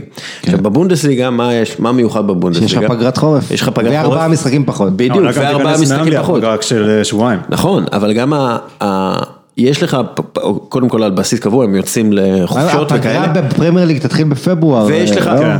ויש לך פחות משחקים בבונדסליגה, אז כלומר כל משחק אתה יכול לתת יותר אנרגיות, ואולי בגלל זה גם יש לך יותר שערים. ואין לך גביע הליגה כזה באמצע.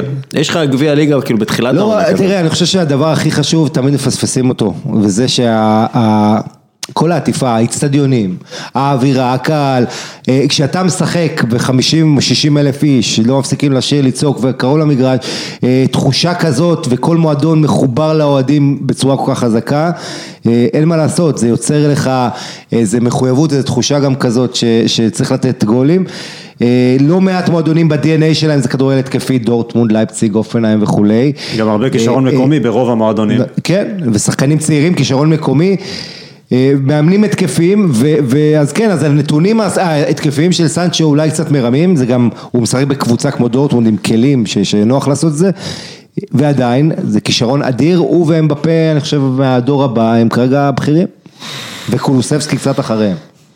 כן, דרך אגב, אתה יודע, כשמסתכלים על ה-XA של בליגת אירופה, הם מדברים הרבה, אתה יודע, על סנצ'ו וכאלה, אבל בוקאיו סאקה, ממש ממש גבוה בזה, והוא גם כן ילד. מה הרושם שלך ממנו? תראה, לא גול לא רע לאחרונה.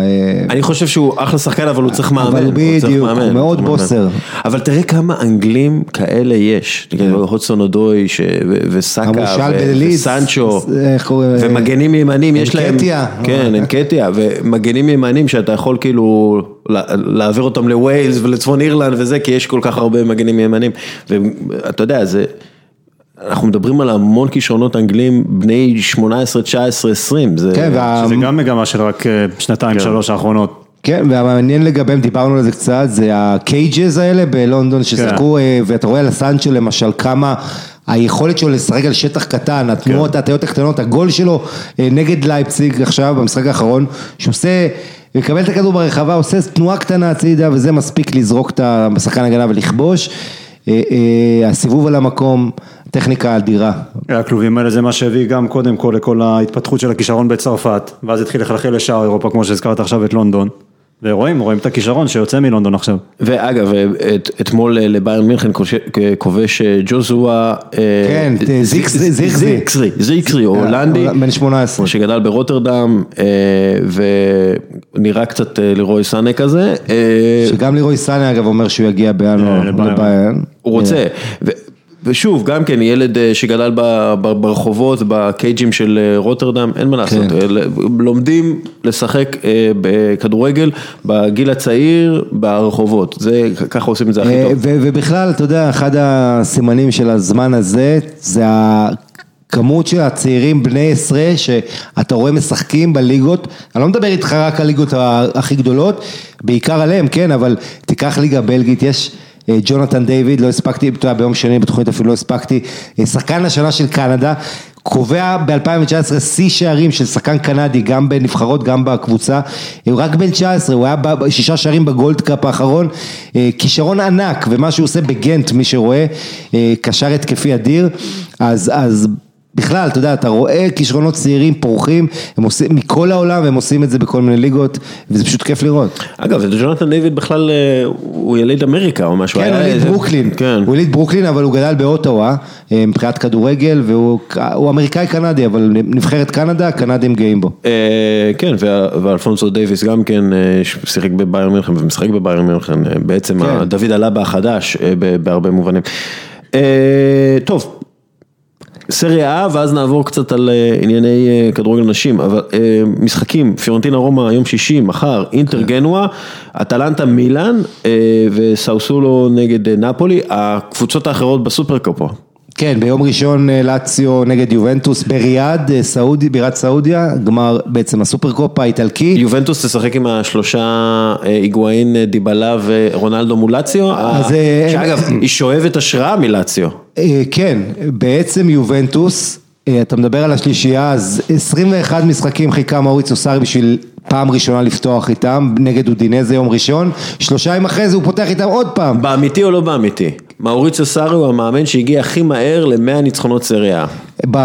זה נכון, הוא עשה את זה ב165 משחקים, אבל הקאץ' הוא, במה שאתה אומר פה, אני יודע את זה כי שידרת את המשחק והתכוננתי כמו שצריך, אנטוניו קונטה 87 ניצחונות, עשה את זה בפחות, זאת אומרת, אנטוניו קונטה, אם אני מחשב נכון, לקראת סוף העונה הזו, אמור להגיע ל100 ניצחונות, ולעקוף את סארי, אבל סארי הכי מהיר שעושה את זה, ולא רק שהוא הכי מהיר, אנצ'לוטי לפניו, לקח לו איזה כמעט 30 משחקים יותר להגיע ל100 ניצחונות. הוא עשה את זה ב-90 ומשהו, כן, 94. כן.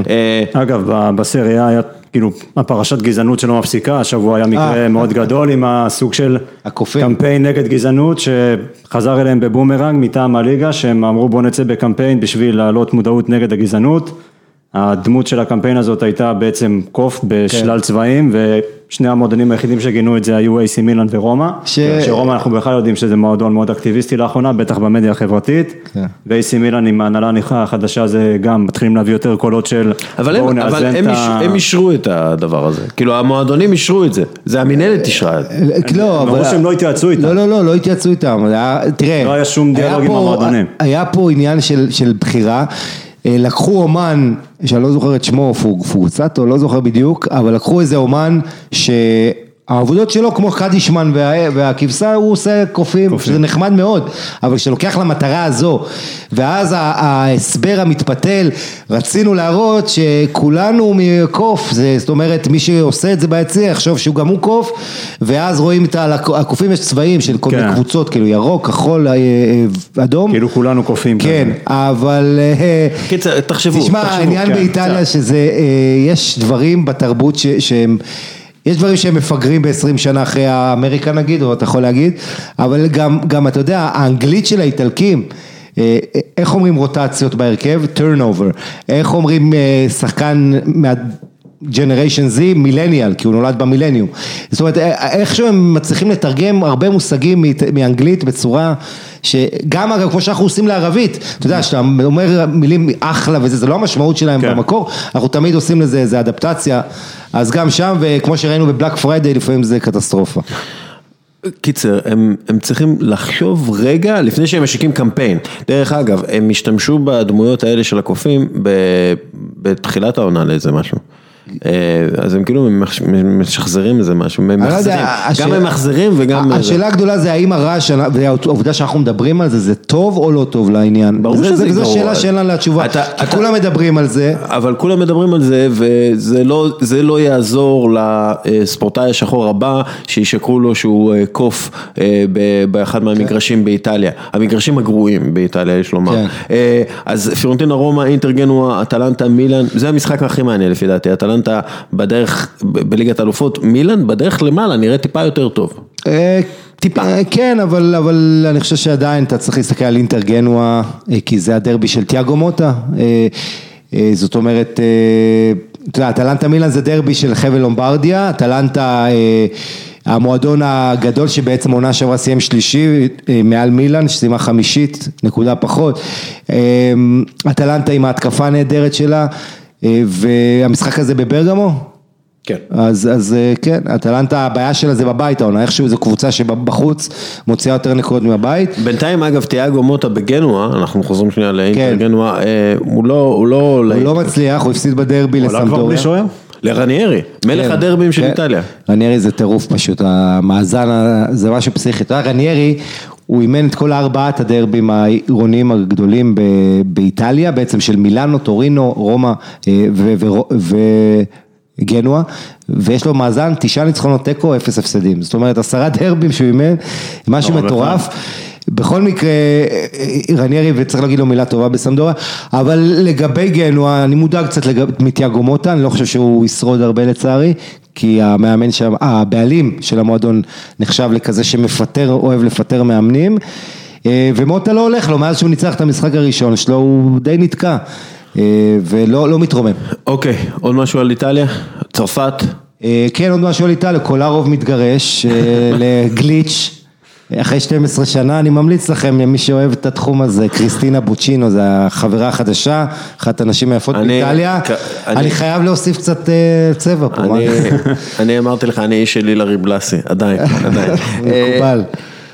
ומנשים, בוא נעבור לכדורגל נשים, אתה בעצם, בוא תסביר לנו מה בדיוק עשית ומה המצב של הכדורגל נשים שחווה פריחה, לפחות מבחוץ, באנגליה.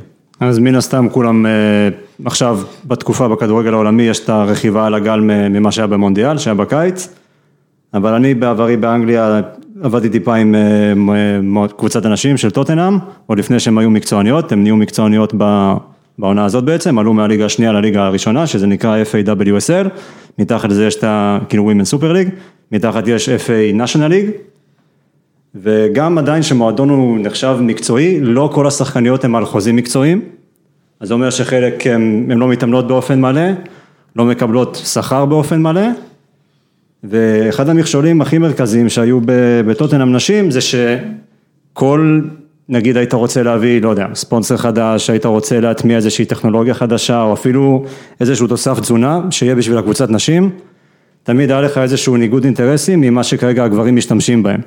אז יש הרבה מועדונים באנגליה שצריכים קודם, לא רק באנגליה, בכלי בכדורגל נשים, בגלל המבנה הזה שמועדון נשים מקושר למועדון גברים, אתה צריך להבין, האם אתה מרשה למועדון נשים שלך להתנהל בצורה עצמאית, נכון, חלק מהדברים תמיד יישארו, כמו הספונסר של החולצה וכדומה, או שאתה פשוט מגביל אותם, ואז אתה עוצר את הצמיחה. חלק מזה מתקשר גם לאיפה שהן משחקות וכדומה, ועשינו הרבה מחקרי שוק על איזה ספונסרים אפשר להביא, איך אפשר להביא עוד קהל המגרשים, שעונם הייתה עכשיו צמיחה בליגה האנגלית אחרי המונדיאל, אבל זה עדיין לא זה, אפילו שאתה לוקח את מה שעשו את כל הסופי שבוע המיוחדים האלה, ששיחקו משחקי נשים באצטדיוני גברים, שבאמת היה נוכחות של קהל גבוהה, זה עדיין לא מתרגם למספרים שמצפים לראות, בטח עם אולימפיאדה בקיץ הזה, ויורו ב-2021 של אנשים באנגליה. כן, אבל איך, קודם כל הרמה השתפרה מאוד, ואני כבר, אתה יודע, יש כבר דיבור גם במדיה החברתית על זה. אנחנו רואים כאילו בעצם זה מגוחך להגיד את זה, אבל מתייחסים אליהם כאל כדורגלניות, ולא, אתה יודע, לא, אין לך כבר פוסטים משפילים כאלה, ואתה רואה בכלל, עניין, אתה יודע, ילדים הולכים עם האחיות שלהם למשחקי כדורגל, וזה הרבה יותר חברתי ומשפחתי מאשר הכדורגל הגברים. באנגליה עשו חינוך מאוד רציני לקהל, לא רק חינוך, גם חינוך וגם יותר העלאת מודעות, וחבר'ה, תראו, זה קורה מול העיניים שלכם, זה ספורטאיות, זה אתלטיות ברמה הכי גבוהה, אוקיי, הן לא משחקות באצטדיון הכי מזהיר, אבל הם השקיעו כמו מה שכל שחקן אחר בגברים משקיע בשביל להיות ברמה הזאת, ותראו איפה הן נמצאות, תראו איפה הן משחקות, ולמה אתם לא הולכים לראות אותן בעצם. וההתאחדות האנגלית עשתה עבודה אדירה גם עם המונדיאל, שהם עשו את הקמפיין של ההכרזה של הסגל, הם לקחו את הטופ 25 סלבריטיז באנגליה, כולל דיוויד בקאם, כולל אחד הנסיך וויליאם, שיגידו, היי, ברוכה הבאה, תהיי בסגל נבחרת אנגליה למונדיאל, שזה בכלל היה טירוף שלם. הם הצליחו להחזיר את הנבחרת נשים למשחק ידידות בוומבלי, בנובמבר האחרון, שגם הביא אליו איזה כמעט 80,000 צופים, שזה מטורף, זה כמעט וומבלי מלא. אבל הבעיה היא שעדיין לא מצליחים להביא מספיק קהל למגרשים של כל סוף שבוע, לך תראה את ליברפול נגד צ'לסי, באצטדיון של פרסטון בכלל, שכל המגרש בוץ, והם המאמנת של צ'לסי כתב על זה בצורה חריגה, אמרו אוקיי, אם אתם רוצים שנתחיל להשתפר, איך נשחק על מגרש כזה?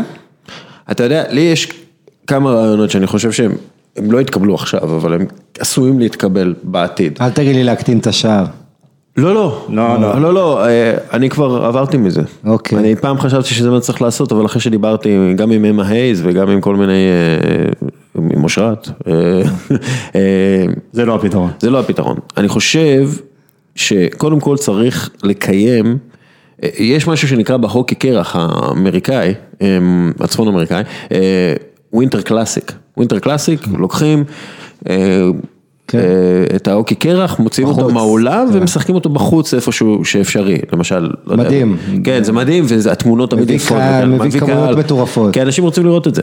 אז לעשות משהו כזה, הייד פארק קלאסיק, לקחת משחק בין ארסנל לצ'לסי, ולשים אותו בהייד פארק, ואתה מחבר שם מיליונים, באמת, אתה יכול לזה. בסדר מזה פסטיבל.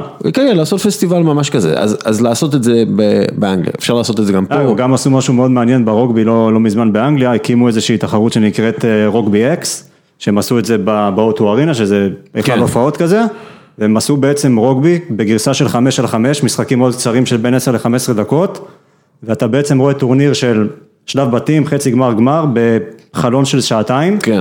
וכאילו... שזה תגובה למשחקי מחשב, ולכל הקצב של החיים. מאוד יכול להיות שגם הכדורגל יעבור איזה שלב כזה, ופתאום אתה תראה יותר 5 על 5 בתוך... אולסטארס כזה. אולסטארס כזה או משהו. ומשהו בפרקי זמן קצרים, כמו, אתה יודע, הרי מה מצחיק במשחקי מחשב האלה, שאתה משחק כאילו 90 דקות, אבל עובר לך תוך 5 דקות, אז השעון עובר כאילו עד ה-90, אז ככה גם צריך לעשות. אז זה דבר אחד. דבר שני, כשירדו מהמגוחכות של 48 נבחרות במונדיאל. זה עוד יגדל. כן. אני חושב שצריך לעשות את המונדיאל נשים ואת המונדיאל גברים ביחד. שיהיה לך. לא, מבחינת מדינה מארחת זה יהיה... אני יודע. אתה רוצה לנצל את הפופולריות של מונדיאל הגברים בשביל שאנשים ייהנו ממנו? לא, אני רוצה להפוך, שזה יהיה כמו אולימפיאדת כדורגל, שזה יהיה פשוט... אני רוצה שיהיה אולימפיאדת כדורגל, ויהיה לך, כמו שכולם צופים ב100 מטר גברים ו100 מטר נשים, וזה יום אחרי יום, כן? אז יהיה לך משהו כזה, יהיה לך חצי גמר, ברזיל, ארגנטינה בגברים, ואז חצי גמר, לא יודע, גרמניה, ארגנטינה בנשים, והכמות ההתלהבות הלאומית שיהיה מסביב לזה. אחד אחרי השני? לא, יום אחרי יום, יהיה את היום נשים ויום גברים, ואתה תעשה את זה אירוע של חודשיים כזה, פחות אולי. קודם כל, זו הצעה מעניינת. ולא יהיו לך, אני חושב שצריך שזה יהיה 16 ו-16, 16 נבחרות גברים, 16 נבחרות נשים. ראינו עכשיו גם במונדיאל, שהוא היה מונדיאל ראשון של אנשים, של 24 קבוצות, שחלק מהקבוצות, אין, כאילו, הפערי רמות הם אדירים. יהיה לך אותו דבר עם 48 נבחרות, זה מזעזע. אז אני חושב שצריך לצמצם את מספר הנבחרות במונדיאלים, ולא להגדיל את זה, כי אז אתה באמת מזקק, אתה יודע, באמת את הטופ של הטופ יגיע, ולא יהיה לך כל מיני... אז, ואז אתה מכניס גם את הנשים שם עם 16, וזה יהיה מהודק וטוב, וזה ירוץ חזק, ואתה יודע, יהיה לך את הילדה שרואה את הגיבורה שלה, ואת הילד שרואה את הגיבור שלו, ויראה לצד אחותו איך היא אוהבת זה יחבר את הכל ביחד. יכול להיות, תראה, מאוד יכול להיות, אבל צריך לקחת בחשבון פה עניינים נוספים, של כרטיסים, של קהל, תיירות, ואתה יודע, כל הדברים שקשורים לארגון של טורניר גדול, אני חושב יש את הוויכוח, הרי אנשים הזיזו את המונדיאל, רצו שזה יהיה בנפרד אירוע בפני עצמו, אם אתה עכשיו שם את זה כאיזה אירוע לווייני של המונדיאל גברים, אז אתה יודע, שוב מוריד אותו ברמה. אני לא, זה לא לווייני, זה משולב, זה ביחד. זה כמו אולימפיקס כזה. כן, זה אולימפיקס, זה יהיה לך אולימפיאדה. אתה יודע, אף אחד לא חושב על זה שמלא גברים רואים ספורט נשים באולימפיאדה, וזה הדבר הכי טבעי בעולם. יש לך גם את המשחקים המעורבים היום, את המיקס. אני אפילו לא מדבר על הדבר הזה, אני מדבר, אתה יודע. אבל התעמלות שרואים את הנשים, וטניס, אתלטיקה. וזה הדבר הכי טבעי בעולם. כלומר, אף אחד לא חושב שזה לא טבעי לראות מישהי רצה 100 מטר. כי זה חלק מהמשהו שאתה רואה כבר משנות ה-40. אבל שבדיוק, כשכדורגל נשים לפחות באנגליה הוגבל, היה מוחרם משנות ה-40-50 וכמעט 60-70 שנה. אפילו יותר. אז הפערים נוצרו קודם כל מזה. ואנשים גדלו על זה שכדורגל נשים, וואלה, לא צריך לראות את זה, זה לא שם. ויש פה את כל העניינים התרבותיים, אבל באמת המשחק עושה התקדמות עצומה, איפה שאתה רואה את זה הרבה, זה דווקא במקומות שנודעים כשוביניסטים יותר, איטליה, ספרד, לאו דווקא האנגליה, גרמניה, ששם זה יותר מובן מאליו, באיטליה היום אם אתה נכנס לאתרים של אוהדים, של קבוצות, כלומר, שמתפעלים אותם אוהדים, אם זה רומא, אם זה יובה ואחרים, תמיד יש שם סקס, זה אזור שכותבים גם על אנשים, וההתייחסות לזה היא גדולה, ושוב, תראה, אף אחד לא, אם הוא לא רוצה, אם הוא לא מתעניין, אף אחד לא חייב בכוח. נכון, לא צריך להכיר. זה לא העניין, זה פשוט פה מי שבאמת יש פה משהו נהדר שעושים כלפי נשים, ולא צריך, אתה יודע, יש אנשים לא חייבים להתחבר לכדורגל נשים, אתם לא צריכים לתקוף את זה, תנו להם לגדול, זה מה שמעצבן אותי, הרבה פעמים תחושת אנטי כזאת, אין לזה מקום, חבל. טוב, יאללה, אנחנו צריכים לסיים, אנחנו כבר כמעט שעתיים. אז אני רוצה רק להתנצל, כי קראתי לבמאי אנגלי, סיני, וארז וואנג ידידנו, אמר טיואני, ונעלב גם בשם העם הטיואני, ובטח נוכח המצב הפוליטי, עניינים רגישים כאלה, אני מרגיש חובה להתנצל. שאלת עוד לארז וואנג. עוד משהו, דוד? לא, אני חושב שכיסינו כמות די יפה של תכנים. איך מוצאים אותך? איך מוצאים אותי? בפייסבוק, מוזמן לתייג, אני זמין, אני עונה, אני מגיב. שאלות, חופשי. כותב מדי פעם לכלכליסט. גם כן. יום שני יש לי אורח מיוחד בלוינטל בכל יום שני. כן, שילוב מיוחד של שוודי אוהד יובנטוס.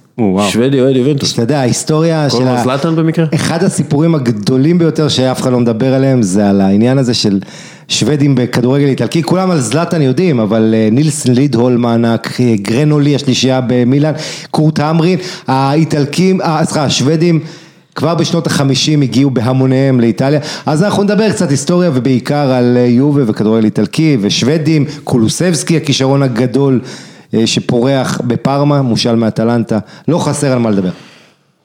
תודה רבה עמית, תודה רבה דוד, תודה רבה.